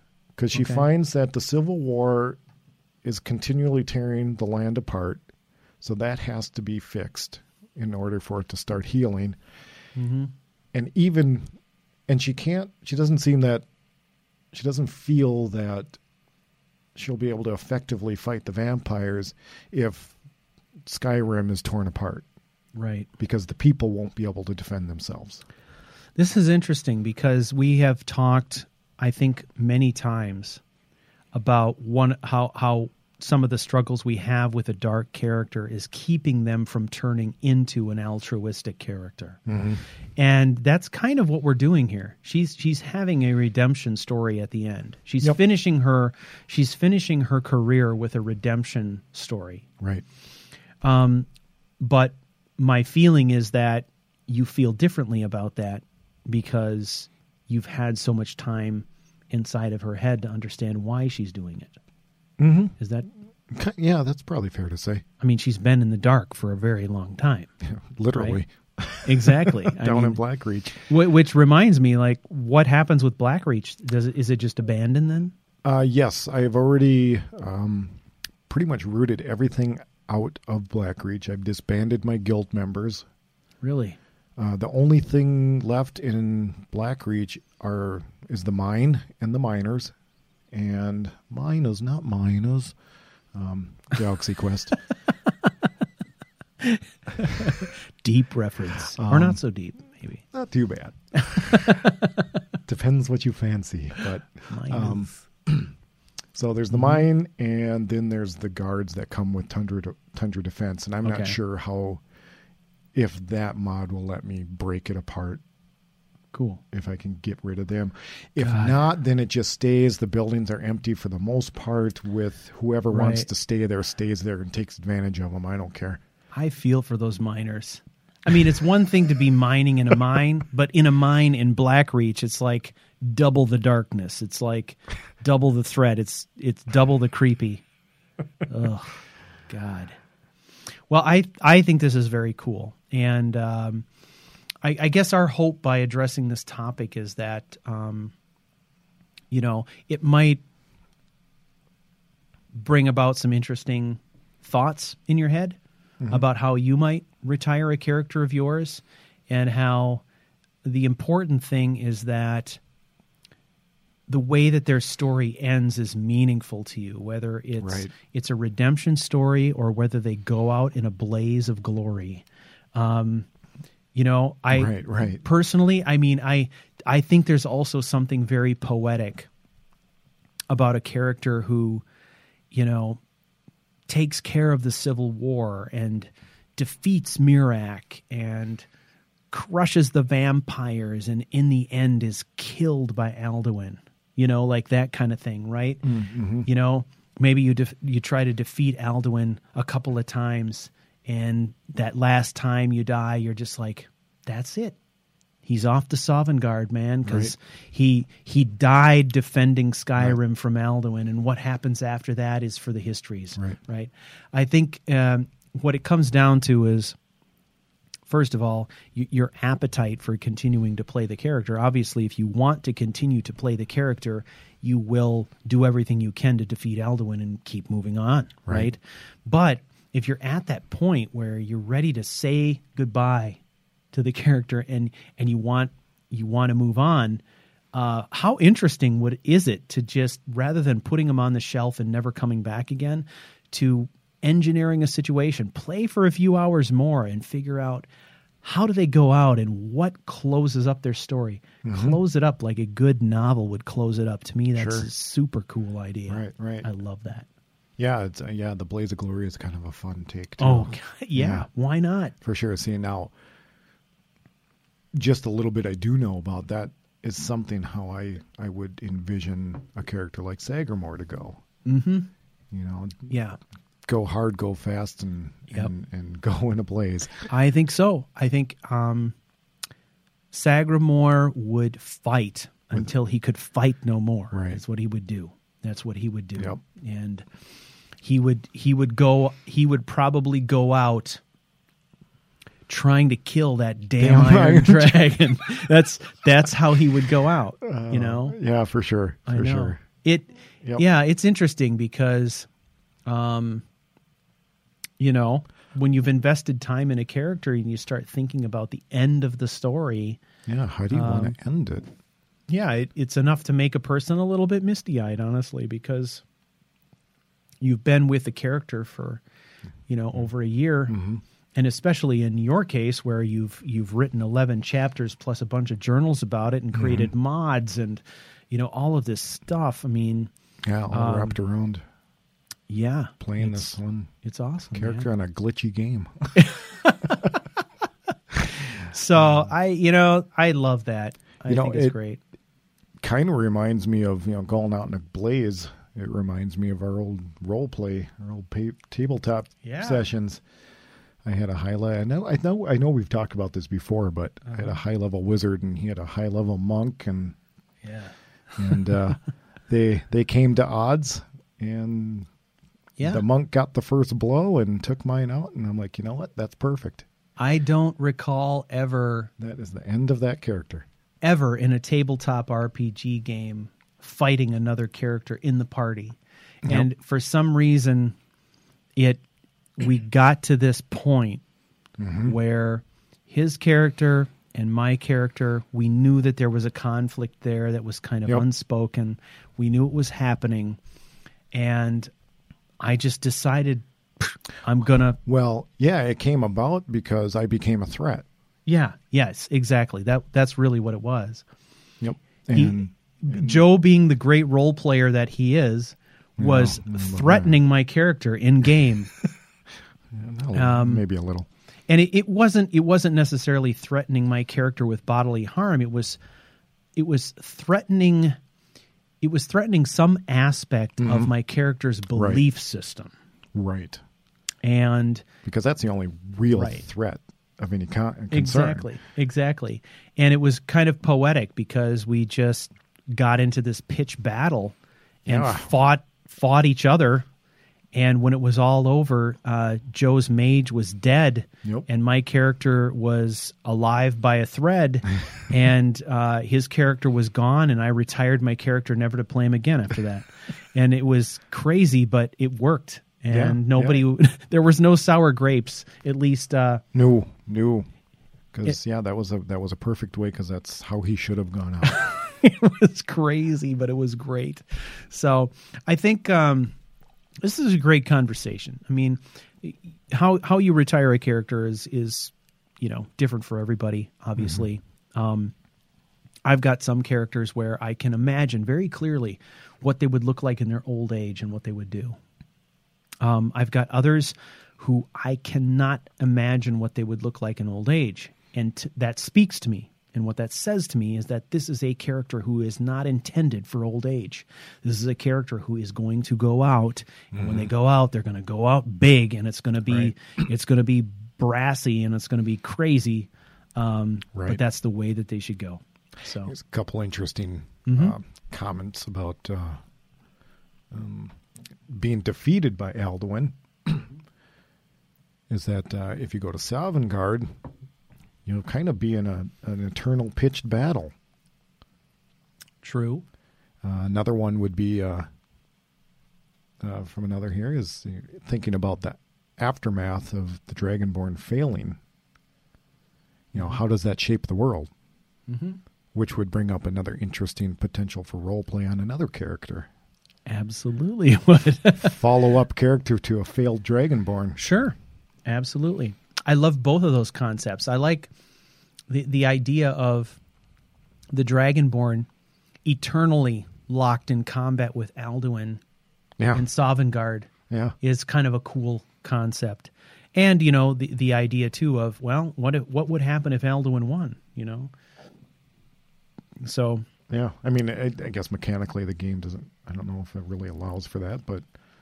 No, it doesn't, but for those of us who have creative brains, it doesn't matter. Nope. Right? Maybe you play through a Skyrim experience with this first character that is all about, verdant, beautiful Skyrim. And character number 2, you're using things like I don't know, some of these overhauls that make Skyrim sort of dark and scary.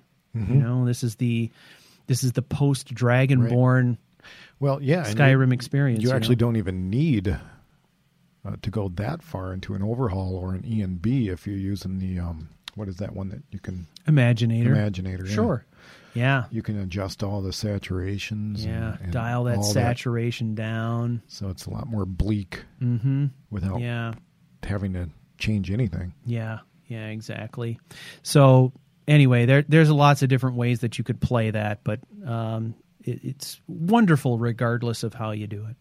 So we thought this would be a great conversation to have, to just talk about what happens with our high-level characters, because not all of us get there. I've made it to level 65. I've got a character at level 65 who isn't retired.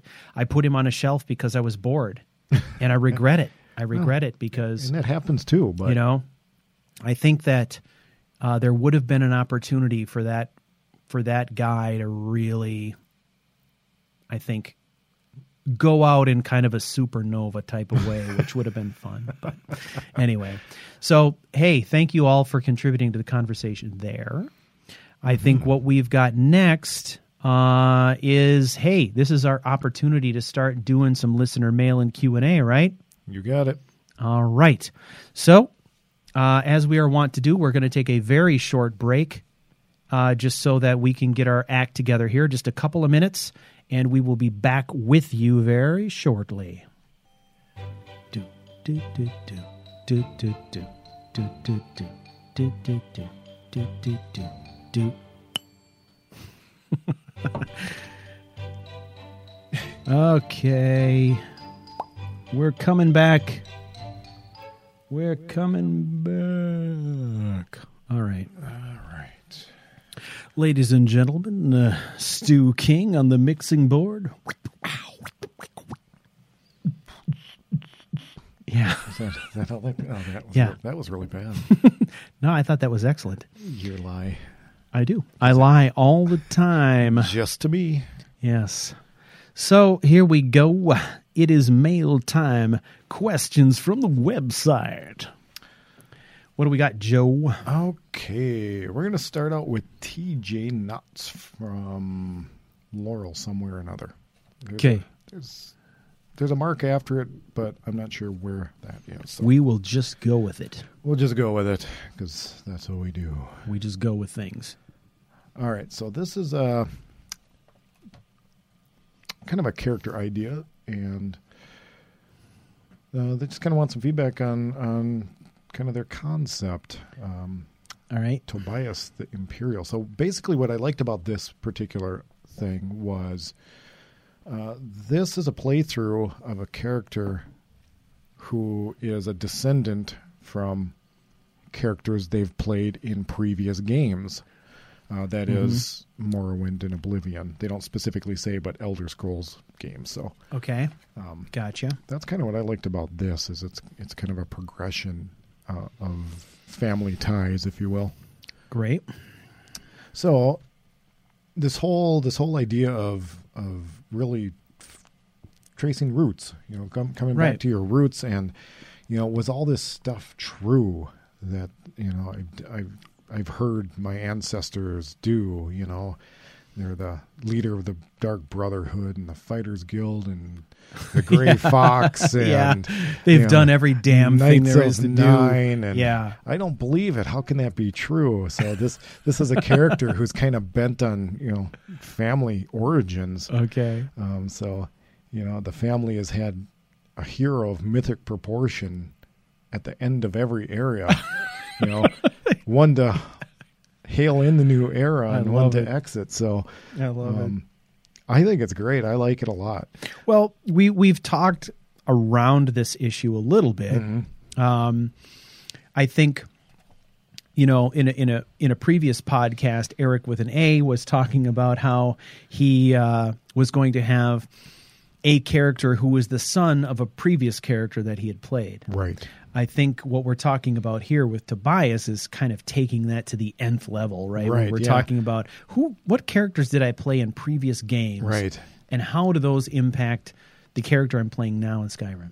Yeah, and I mean he's gone through a whole genealogy here with half brothers and sisters, and basically this character's father was happy to get it on with anyone. Well, seriously, a half Khajiit and a half Argonian? Okay, I got you. I got you. I'm just saying.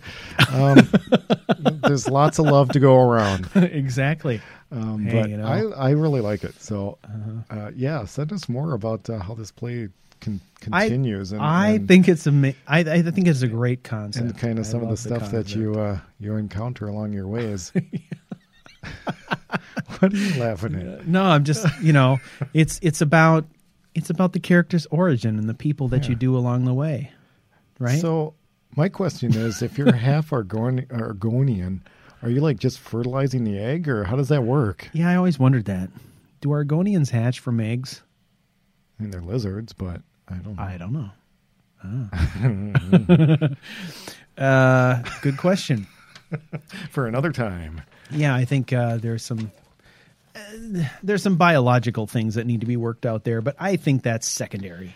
Yeah, that's for the Lover's Lab to figure out. Yeah, exactly. Okay, so speaking of Eric with an A. Next, it's Eric with an A. Eric with an A. Sorry, Eric. That's just how we refer to you, and that's the way it's going to be. There's nothing you can do about it. It's done now. It's out there. It's too late. Can't take late. it back. Too late. So Eric is looking at creating a kind of an intelligence spy assassin type of character. Okay, got it. And Cool. some of the things that they're looking for is what do we look for? Mod suggestion, maybe? Mod recommendations for a character that is kind of a spy assassin type of thing. Yeah. So, I'd appreciate helping some insight Okay. on what we can do here. Well, we can do that. I think the very first thing you need to do is start out with the environment.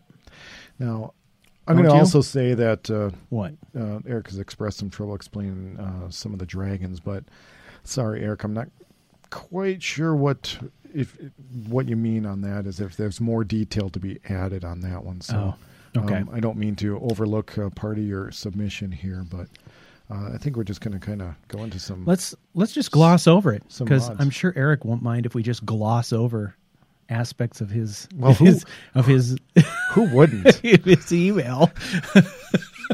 Okay. Sorry, Eric with an A. Let's talk about mods.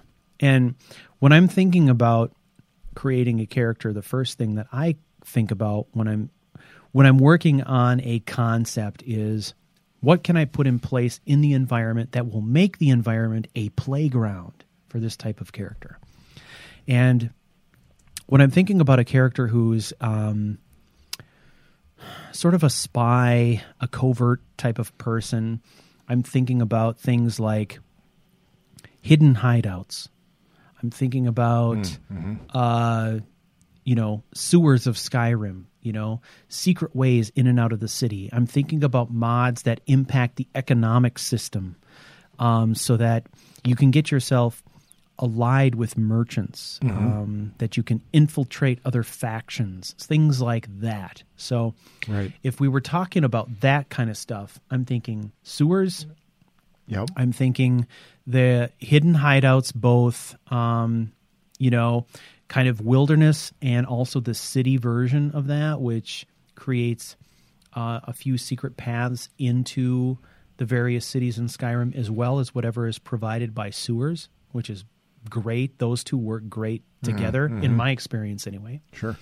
I'm also thinking about things like there is a mod called Master of Disguise. This can be achieved to some degree using Purkis, where you can, if you have certain pieces of equipment from different factions, that you can disguise yourself and infiltrate a faction. So that would be a way for you as a spy to have alternatives, walk through the front door or sneak in through the sewer or, whatever it is. So I think, those would be great start. Oh, I agree. For sure. I really like the sewer mod. That is a really well done mod. Absolutely. Especially for a thief spy type of character. Yep. Yeah, you could play that a number of ways. Yep. And they're in a lot of the cities. I don't remember specifically which ones right now, but there are a lot of them. Most of them. Yep. And then we can talk about things like equipment. So stuff like thieves' tools. Yep. Now, some of the thieves' tool stuff is included in Purkis. So, if you're using Purkis, you don't have to get these mods individually. If you're not using Purkis, you can get thieves' tools, which allows you to create. It allows you to create equipment so that you can do things like arrows with spell effects, rope arrows, which allow you to climb walls and things like that, which is super cool as a kind of a spy character. Things like Nature of the Beast. And when I think of Nature of the Beast, specifically, I'm thinking about some of the Dwemer tools that are included in Nature of the Beast have things like, smoke and fragmentation grenades and poison grenades and all kinds of little tools that would allow you to do things like cover your escape or create distractions or things like that. So think about that first. Environment followed by tools. And I think my view is that a character like this is probably going to not settle on a particular set of armor. You're probably going to have multiple sets of clothing that you carry with you for different types of missions. So I'm not going to make a specific recommendation on anything having to do with armor, but I do like some of these equipment mods like Thieves' Tools and even scoped bows, right? Mm-hmm. Where you can have kind of a sniper bow that you have for very specific kinds of jobs. And then let's not forget also about things like Apocalypse Spell Package, where you can select particular spells that are designed to help you improve your endurance or escape through things like Featherfall or do assassinations through Ghost Walk. There are so many great options available through stuff like, cool. Apocalypse Spell Package. So that's what I would recommend, is looking into that stuff. I would start with environment, and then second, I would go to equipment, and then third, I would think about things like spell effects, and then things like armor and weapons. A lot of that stuff is sort of cosmetic, or it's based on whatever is the right equipment for the job that you're doing at the time. So I'd get yourself a nice selection of those kinds of items. Cool. Yeah, that's my thought. Yeah. Love the concept. Love it. What do we got next, dude? What do we have next? We have... Flip. We have paper next. We have paper. Mm-hmm. As a point of interest, it was noted, too, that Masquerade. Yep. Masquerade, Master of Disguise, is no longer on the Nexus. That was one of Mo Fakeen's mods. Oh, yeah. And bummer. All his mods are now gone. So poor guy. For one reason or another, I've heard and read several different varying reasons. So I'm not even going to speculate. Okay. But some of that, the Percus Maximus does provide the Masquerade or the Master of Disguise type of functionality. Right. So it's still there's other ways to do it. From with that perspective. So, okay, what we have now is from Amornar, Amornar, and they're asking, do we have any tips for role-playing in Argonian? The culture, language, personalities, and mindset are alien and unlike anything man or mer races have or are. And I agree, because I do not personally know a lot about them, and am kind of interested, as if I've mentioned before, I'm actually considering playing an Argonian. So I'll be on that that bandwagon train looking for info. Yeah, I don't know that we've got a ton of very specific research train. Yeah, we don't have a ton of very specific suggestions here, but I think that we could certainly come up with some ideas that a person could pursue to help get in the mindset, right? To get in that headspace a little bit, maybe. Right. Probably the Elder Scrolls Wikia is going to be a great place to start researching some of Black Marsh and the Anzalil and all of those Argonian things. I would definitely start with lore and kind of culture and society type of information. Right. Start there.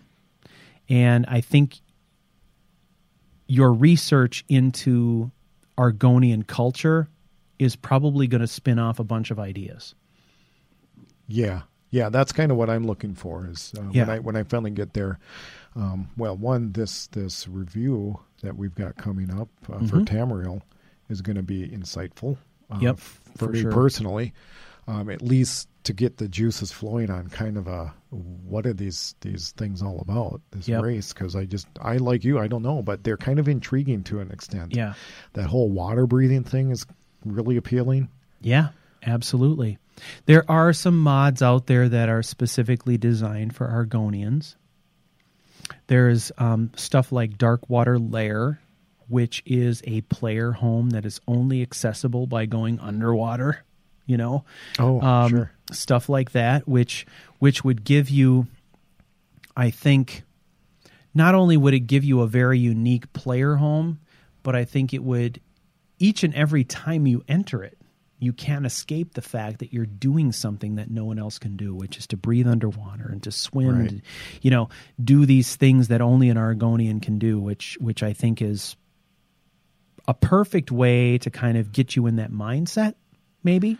Well, yeah, it's a good start, I think. Yeah. We've got another good suggestion here too from JY, and they're saying good place to start is the way that they look at time, that they don't believe there's a past or a future. There's just really the present, which is something I guess I didn't know. So Yeah. there wouldn't be kind of that historical baggage I guess not. if you're only living for the now. Certainly worth exploring. Certainly. Well, that's interesting spin. I agree.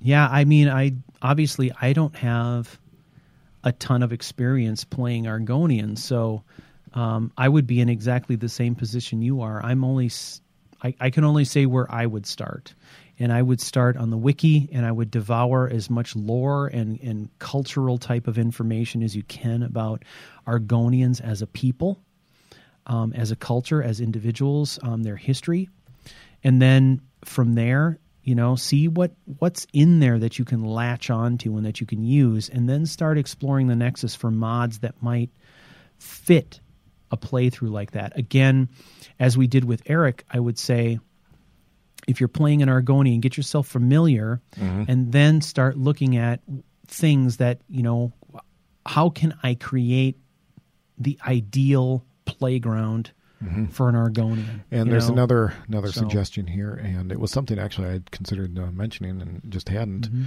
is the Tamriel Vault is like a 4-part Argonian lore article.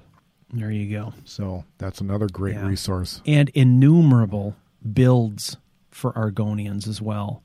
So definitely check some of those out, because the build content that's on the vault is not just great for mapping out how you would create and play a character. There's all kinds of great, interesting lore nuggets embedded into all of those things. Almost all of them have something like that. Yep. Yeah, I mean, all of the best ones on Tamriel Vault are based on some kind of lore.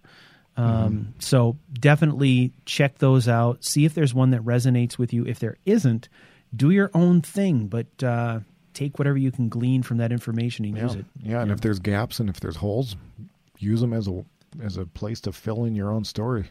Correct. That's what we suggest, such as it is.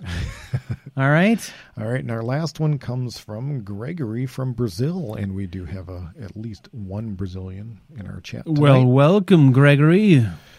So Gregory was commenting on the Epicosity project.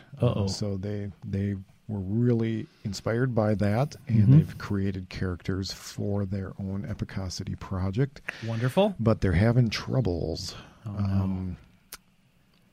bringing in a couple of the quest lines, specifically the Companion, the Dark Brotherhood, and the Mage quests. Okay. So they have their mage characters arriving by Dawnstar on ship. The assassin is an escaped prisoner, and the warrior started in a camp next to Riverwood. So I am assuming that the warrior is maybe going to try to bring into the mage. So, So what exactly is the problem then? well, I guess I'm not. Sounds pretty awesome to me. I mean, right?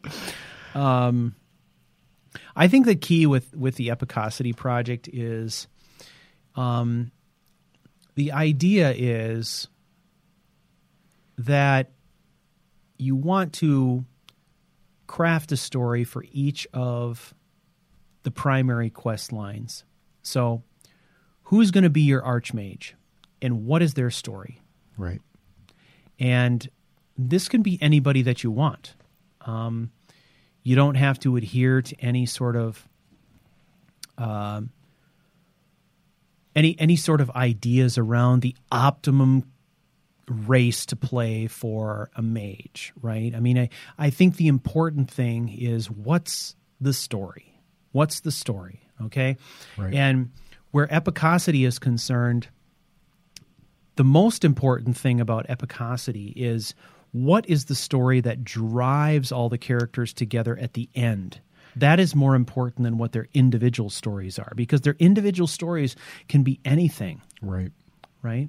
And I think maybe that's kind of, if I read between the lines a little bit, the crux to the problem they're having is it sounds like Gregory's having trouble bringing those three groups into this overarching story of the epicosity project they've got going. That's kind of how I read it now that I look at it again. So the key to making epicosity work is that you need to come up with some kind of a threat that is larger than anything presented in the vanilla game. So it is a threat that is bigger than Alduin. It is bigger than Mirac. All right? Mm-hmm. So this is the part where you have to invent something. And I have invented something that is a larger, overarching conflict that draws all these other smaller conflicts together into one cohesive story, if you will. And I'm not going to tell you what that is, because it's the crux of what Five Fables is all about. Right. And that would be a massive spoiler. But that's what you need to do. And so if I were you, what I would do is focus on that first. Think about what is a conflict that is so large that it could include in its scope the Alduin conflict, the Mirac conflict, all this stuff, going on with the vampires and things like that. All of that could be spawned from this larger thing. Right. And then I think all of those smaller storylines around who your archmage is, who your harbinger is, all that stuff will start to snap into place. Right. So, and it sounds like you have the individual stories up and alive and the ideas running. So, think about the macro conflict right now, and that's what you gotta figure out. And this is a conflict that's going on. This is a narrative that's happening in your head, right? Mm-hmm. When I'm producing Five Fables, I have the luxury of presenting this narrative to everybody who's watching as if it were a real thing, because I'm creating it, I'm writing it, and I'm producing it, and I'm putting together all the pieces that make it a reality. For you, as a player, as a role player who's engaging in epicosity, what you need to do is come up with this conflict in your head, and this has to be the canon that you use to piece all those smaller things together. Individual threads. Right? And what I would make sure that you do is make sure that you set aside one or two of these major conflicts that are in the game. Make sure you set those aside for your epicosity team to do together or in smaller groups, right? There has to be some end game. Right. And maybe that end game is the Alduin conflict. Maybe the end game is, defeating the vampires. I don't know. Whatever it is you decide. But the idea is to take the stuff that's laid out for you in the vanilla quest line and really use those as the building blocks to create the team, and then have the team pursue those larger engagements, which are vampires, Mirac, Alduin, right? Civil War. Sure. That kind of thing. So that's where we're coming at it, right? So we've got epicosity maybe consists of the listener, who is the master assassin. We've got the Thieves Guild Master, who's the Master Thief. We've got the Harbinger, who is, leader of the companions and the greatest warrior. And we've got the Archmage, who is this awesome mage, right? Maybe it's the 4 of them. Or maybe you go like I did and create a 5th, which is the Dragonborn that ties them all together. You've got a team of 5, and boom, now you're attacking as a team. Mirek, you're pursuing as a team. Alduin, you're pursuing as a team. Vampires, right. that kind of thing. So weaving into the story that all these characters know that that's much larger and more difficult, that they can't do it on their own. And exactly, how. And I can't really tell you how they come together because it's your story. Yeah. But these are kind of the thoughts and concepts and ideas that you can maybe start with, and hopefully they'll drive some kind of of brainstorm an idea, and you'll go, that's it. Yeah, I mean, from the very beginning, Couch Warrior TV and Character Crusade podcast have been all about creating this larger narrative and talking about this concept of how do we tie all of these disparate quest lines together into something that feels cohesive and feels like a focused thing, right? So I think what you really need to do is tackle that larger quest, that thing in your head that ties everything together. And once you have that, everything will snap right in.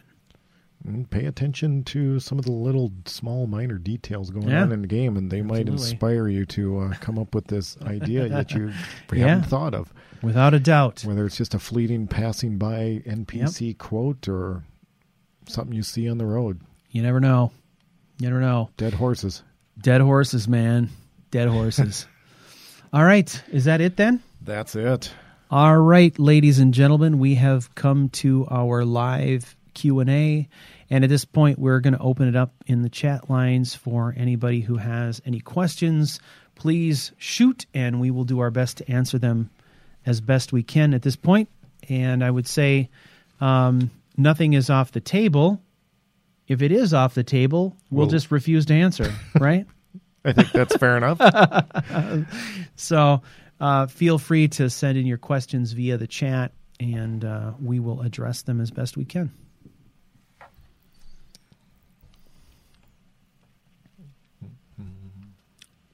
I wish I had a bag of pretzels right now, although that would dry me out even more. Yes, it would. Yeah. I mean, I'll settle for water. Okay. How's the next episode of Five Fables coming along? Well, on hold for the moment until... Yes, Five Fables is currently on hold. As I had mentioned in my channel updates. Yeah, Jay came in a little bit late, so... That's fine. That's okay, Jay. I've put Five Fables on hold, and the reason I've put it on hold is because I'm looking at speeding up production of that, and I'm experimenting right now in Rune Runner with the idea of role playing 100% of my game time. And if I feel like Rune Runner is working out well, because I've never done 100% role play before, then I'm going to apply that concept to Five Fables, and Five Fables is going to move forward 100% role play Robard. So it is on hold, but it is not dead, and it will continue. It just will continue contingent on the outcome of Rune Runner. Okay. Do you know a lot about the Bosmer culture with your continuing Rune Runner? I know a little bit. You know, there's a lot to know about Bosmer culture. I love Bosmer culture. It's got some interesting kinks to it. Yeah, I've read everything that I can about it, and I've engaged in a lot of discussions on Tamriel Vault, specifically about Bosmer. And when you watch Rune Runner, the way that I play Vander is a reflection of some of the things that I've learned. Sure. He's very high energy. He's very curious about the world. He's tends to be mischievous. He tends to be in other people's business, not because he's nosy, but because he just doesn't know better. That's kind of how he is. And I think in some ways that's a reflection of Bosmer culture. And the only thing he is not is good with a bow. He is not good with a bow. And that was, interestingly enough, that was the twist that I decided to add with Rune Runner, is that Vander is horrible with a bow. And the fact that he is not good with a bow is one of the things that had made him a little bit of an odd duck, or something of an outcast in his own culture. Sure. But yeah. Okay. Where did you come up with the idea of Rune Runner? I came up with the concept a while back. I had, for experimental purposes, I had created a mage, and I was attempting to try and play a pure mage. And I became really sort of fascinated with runes and the ways that runes could be used. And at the time, I was just using runes in the context of Percus Maximus. Mm-hmm. But what I found is being able to cast multiple runes at a time and cast them on any surface I wanted to and lay them down like landmines in a combat situation was extremely fun. And effective. Effective, yeah. And I thought, wouldn't it be interesting to create a character who has an affinity for languages and an affinity for the things that would make runes intriguing and interesting, and tie that into some kind of a character. And one of the things that I thought about was, when I was using runes with this mage, I was always running, and I was always laying them down. I was always drawing my enemies into a situation where they couldn't avoid my landmines. And I thought, boy, that would be a perfect scenario for a character who was always running, which... Yeah, it would. Courier. Why not a courier? Sure. And I bucked the system by selecting a race that was not magically inclined, but I chose Bosmer as the race for Vander because it fit my role play desires. So Vander is a mix between what I desired as a role player and what I desired is more of a tactics focused Skyrim player. So it was a balancing act, because it probably would have made a lot more sense for me to do a Red Guard who had stamina buffs, or to do a Dunmer who had destruction buffs, that kind of thing. Right. Okay, let's see. Hawkeye was wondering if he could have an Aranis question. Sure. And I believe, if I'm following the thread here, sorry guys, it's had something to do about the Covenant. Does that sound familiar? Mm-hmm. Okay. So the Covenant. What was it? That's the basic question. Yeah. It's kind of funny because that whole story is over. It's not a spoiler to talk about the Covenant. So what the Covenant was an arrangement between multiple gods, Aedra. So we had Aedra, who were trying to, if you've read anything in lore about the difficult position that the Aedra are in as compared to the Daedra. The Aedra don't have any direct influence in the world. They have worshippers and stuff, but they can't impact the world the same way that the Daedra can. Mm-hmm. So they're in this constant conflict with the Daedra who are trying to manipulate people, and they're able to control people, and they're able to manifest themselves physically in the world and all this kind of stuff. Well, we've got the Aedra who don't have that ability.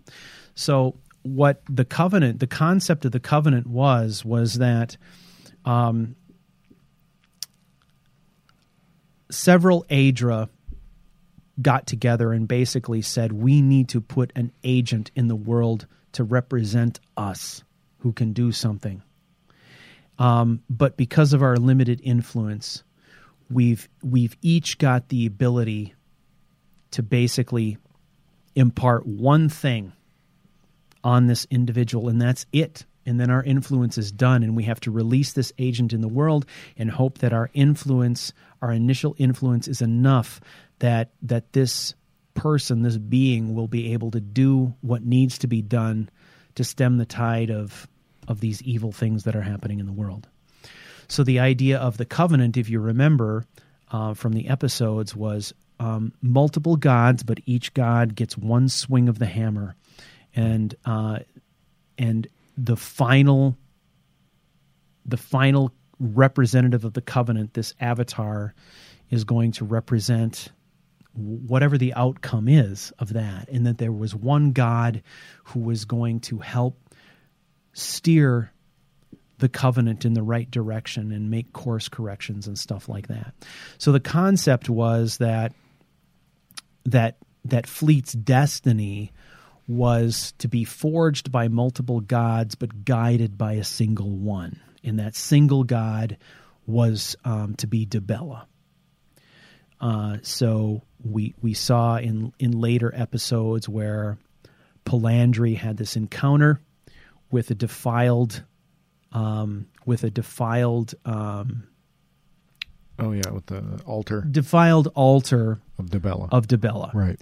And upon that altar was a dagger that was an exact match for the dagger that Fleet had a preference for, which was the blade of Dibella. Mm-hmm. And the blade of Dibella, if you remember, was a wicked-looking dagger that featured a handle that looked like the image of Dibella. Mm-hmm. And so the reveal was to be that Dibella was the one who was kind of steering Fleet along his way, making these course corrections and so forth. Right. Cool. So, yep. Deep. Okay. Can't believe I remembered that shit. I remember it now that you're talking about it, because we've had a lot of conversations. God, did we have a lot of conversations? We still do. Yeah, just about different things now. So, okay. Yeah. Did you make the house from Rune Runner yourself, or is it a pre-existing mod? That is a pre-existing mod made by Eleonora, and it is an update of that mod. So if you are currently using Moonwatch, you're going to want to go out and re-download it, because it's Moonwatch Manor Reborn, I believe, and she went back and redid a whole bunch of stuff. So, do you want to talk about any of that later on too? What? With the message you'd sent me. Oh, I don't know. We'll see. All right. We'll see. Ignore the man behind the screen. Yeah. Hooray, live streaming. It's Moonwatch Manor, the recent version of it. So if you go get it if you want it. I didn't modify anything in there. I did add my own letters. So the stuff that appears on the bed, the blade, the map, and the letter, those are all things I created and added myself. Cool. Let's see. What now would you suggest for a melee-only character? He'll be a son of a Breton merchant as a fledgling as well as a fledgling blacksmith new to Skyrim. What would I suggest for melee only? A melee only character. Geez. The sky's the limit, dude. I don't know. Oh, wait. What would you suggest for melee? Oh, he made a correction. Sorry. Oh, okay. Sorry, okay. Jammin' H. Let's get the correction and then. What mods? Not now. What mods would you suggest? What? Okay, that makes. Okay, I think the answer initially could still be correct. Okay, sky's the limit. Well, yeah, the sky's the limit. What mods would you suggest for a melee only character? So many mods. Son of a Breton merchant. Son of a Breton. And a fledgling blacksmith new to Skyrim. Okay, so definitely immersive armors and immersive weapons. Standard. Agreed. Standard. That should just be like boilerplate stuff. Then on top of that, I think as you go up levels in smithing, particularly when you get to the point where you can smith ebony gear, for example, then I think getting into stuff like Gosu's weapon package and the ultimate assortment. Those two mods, I couple of my favorite. They feature all the time in my stuff. It's unfortunate that Gosu has stopped making mods because his mods were fantastic. Some of the most original and interesting weapons I've ever seen. So, very good. I think honorable mention would definitely go to the Lord of the Rings weapon package. I'm using the Sting short sword from Lord of the Rings weapon package for Rune Runner. So when we see all those Rune Runner short blades, that is a mod I made myself by extracting the Sting short sword from Lotor weapon package and just creating my own mod because I didn't want to load all the weapons. I just wanted to load that one. I wanted to use the one.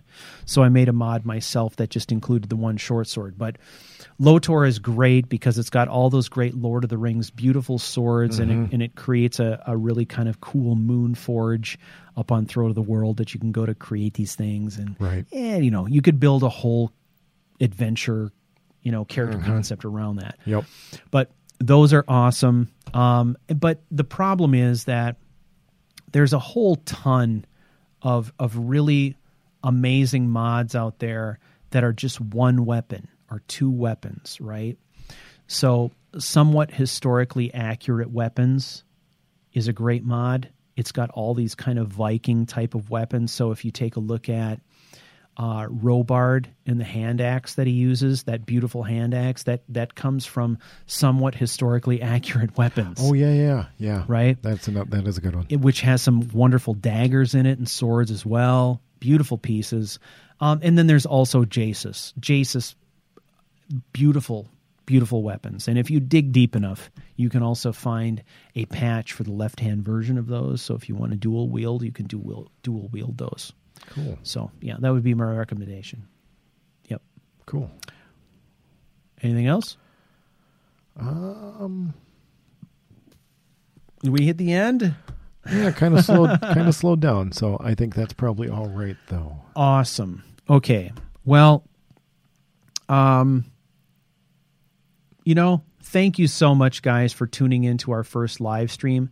This was incredibly fun. It was. It really, after more than a year of doing this podcast, this podcast has been fun from the first episode we've done, but this live streaming experience has been completely different for us, and we really appreciate you guys coming here, giving us your feedback, participating. It's amazing. The community is amazing. And we're so grateful to be a part of it. So thank you guys all for joining us this evening. We will be back in a couple of weeks with an interview from Voices from the Dark. Now, we do not know whether or not we're going to be live streaming that episode. It depends on some technical issues. Now, we got to figure that stuff out. It's possible that if we do live stream it, that Voices from the Dark will be joining us audio only. We just have to be cognizant of performance versus features, right? So if we could have him join us video as well as audio, we will do that, but there's no guarantees. But the live streaming thing is going to be part of what we do going forward. Okay, so we got a couple that snuck in on the wire here. What? So well, we do have a 30-second delay. Yes, that's true. Okay, lay them on me. I'm ready. This one I'm just going to mention. I don't know if we really want to try to address it because it's just kind of a huge topic on its own. All right. But I'm going to mention it anyway. What would you suggest to a player with 1,000+ hours vanilla? Just something to keep the game fresh. And staying vanilla, you mean? That it doesn't say for certain which way or the other. The best way to keep this game fresh is to come up with some kind of funky, interesting character concept and play it to the hilt. And if it's not simply purely vanilla, mod. Yeah, if it's not purely vanilla, mod, but find a interesting mod that can serve as the centerpiece for your play. Yep. Right? So there you go, Ethan. Yep. And our last one I think we'll field, and you touched a little bit on it, I believe, is from Not the Only Sinner. And they are wondering, no, I think I got to scroll up a little. Not the only sinner. I love you too. Just that's just the thing between us. It's a private thing. You two are a thing. So, yeah, I love you. So where did you come up with the personality of Rune Runner? A mixture of what you read? But was there something more? Yeah, Rune Runner is primarily me.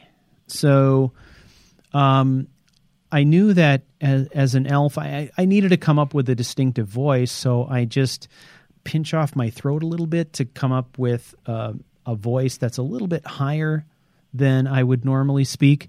But the concept behind Rune Runner is based quite a bit on who I am as a person.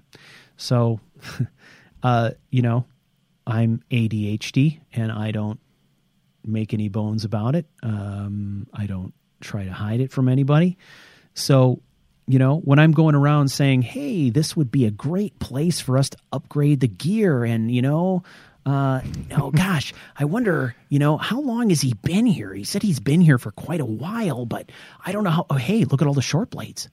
That is kind of how I am. I go from one shiny object to the next shiny object. So I think part of the reason why I love Vander as a character so much is I feel like he's an interesting reflection of myself in some ways, which makes him lots of fun to play and natural for me to play. So that's really it, basically. And I just figured, a short, mousy, little quick elf needed to think fast and talk fast and all that stuff. So I'm very excited about this character. I wish that my machine wasn't on the fritz right now because there'd already be hours and hours of probably uploaded. I had time set aside to make episodes, and this whole thing happened right at that moment where I was ready to just bang on the content. So, we're waiting a couple of weeks, but I'm hoping that it comes back better than it was when it left. And we will get rolling because I'm very excited about Vander. I love the concept. So yeah, he's fun. Yeah, he is a lot of fun. He's a lot of fun to play, and I love all the comments I've gotten from him. And incidentally, over the weekend, we got a huge boost in traffic. Yeah. Hands down. Major boost in traffic, and all of that activity came from Rune Runner. It was people watching Rune Runner, which to me says that this is the right thing to be doing now, and I'm very excited about it. So, yeah. Awesome. Awesome. Right. That is that. That is a wrap, ladies and gentlemen. We are so grateful that you joined us live tonight. Yeah. And, we should do this again. We're going to do it again. There's no doubt about that. And with your help, hopefully we will do it with multiple camera angles next time. And maybe Matt can come and play. Yeah, Matt will come and play next time too. And we'll have 3 bodies crammed around this tiny little table. That'll be pleasant. So we've got our story dice to start building our character. Yes. And something to look forward to in the future. Yep, future episodes, we will be crafting this brand new character based on tonight's story dice throw. And from that point, we'll be doing a series of 3 plays based on this character in which each one of us will take a turn playing this character. We're still working on the concept, but I think this will be a lot of fun and a pretty interesting experience. So thank you all again for taking the time to spend with us tonight. We really do appreciate it. Your support and your encouragement is the lifeblood of this podcast. So, whether you're contributing on Patreon or just contributing by telling friends and family or giving us a rating on iTunes, we appreciate it all. All of it helps, and keep doing what you're doing. We love you all, and have a good night.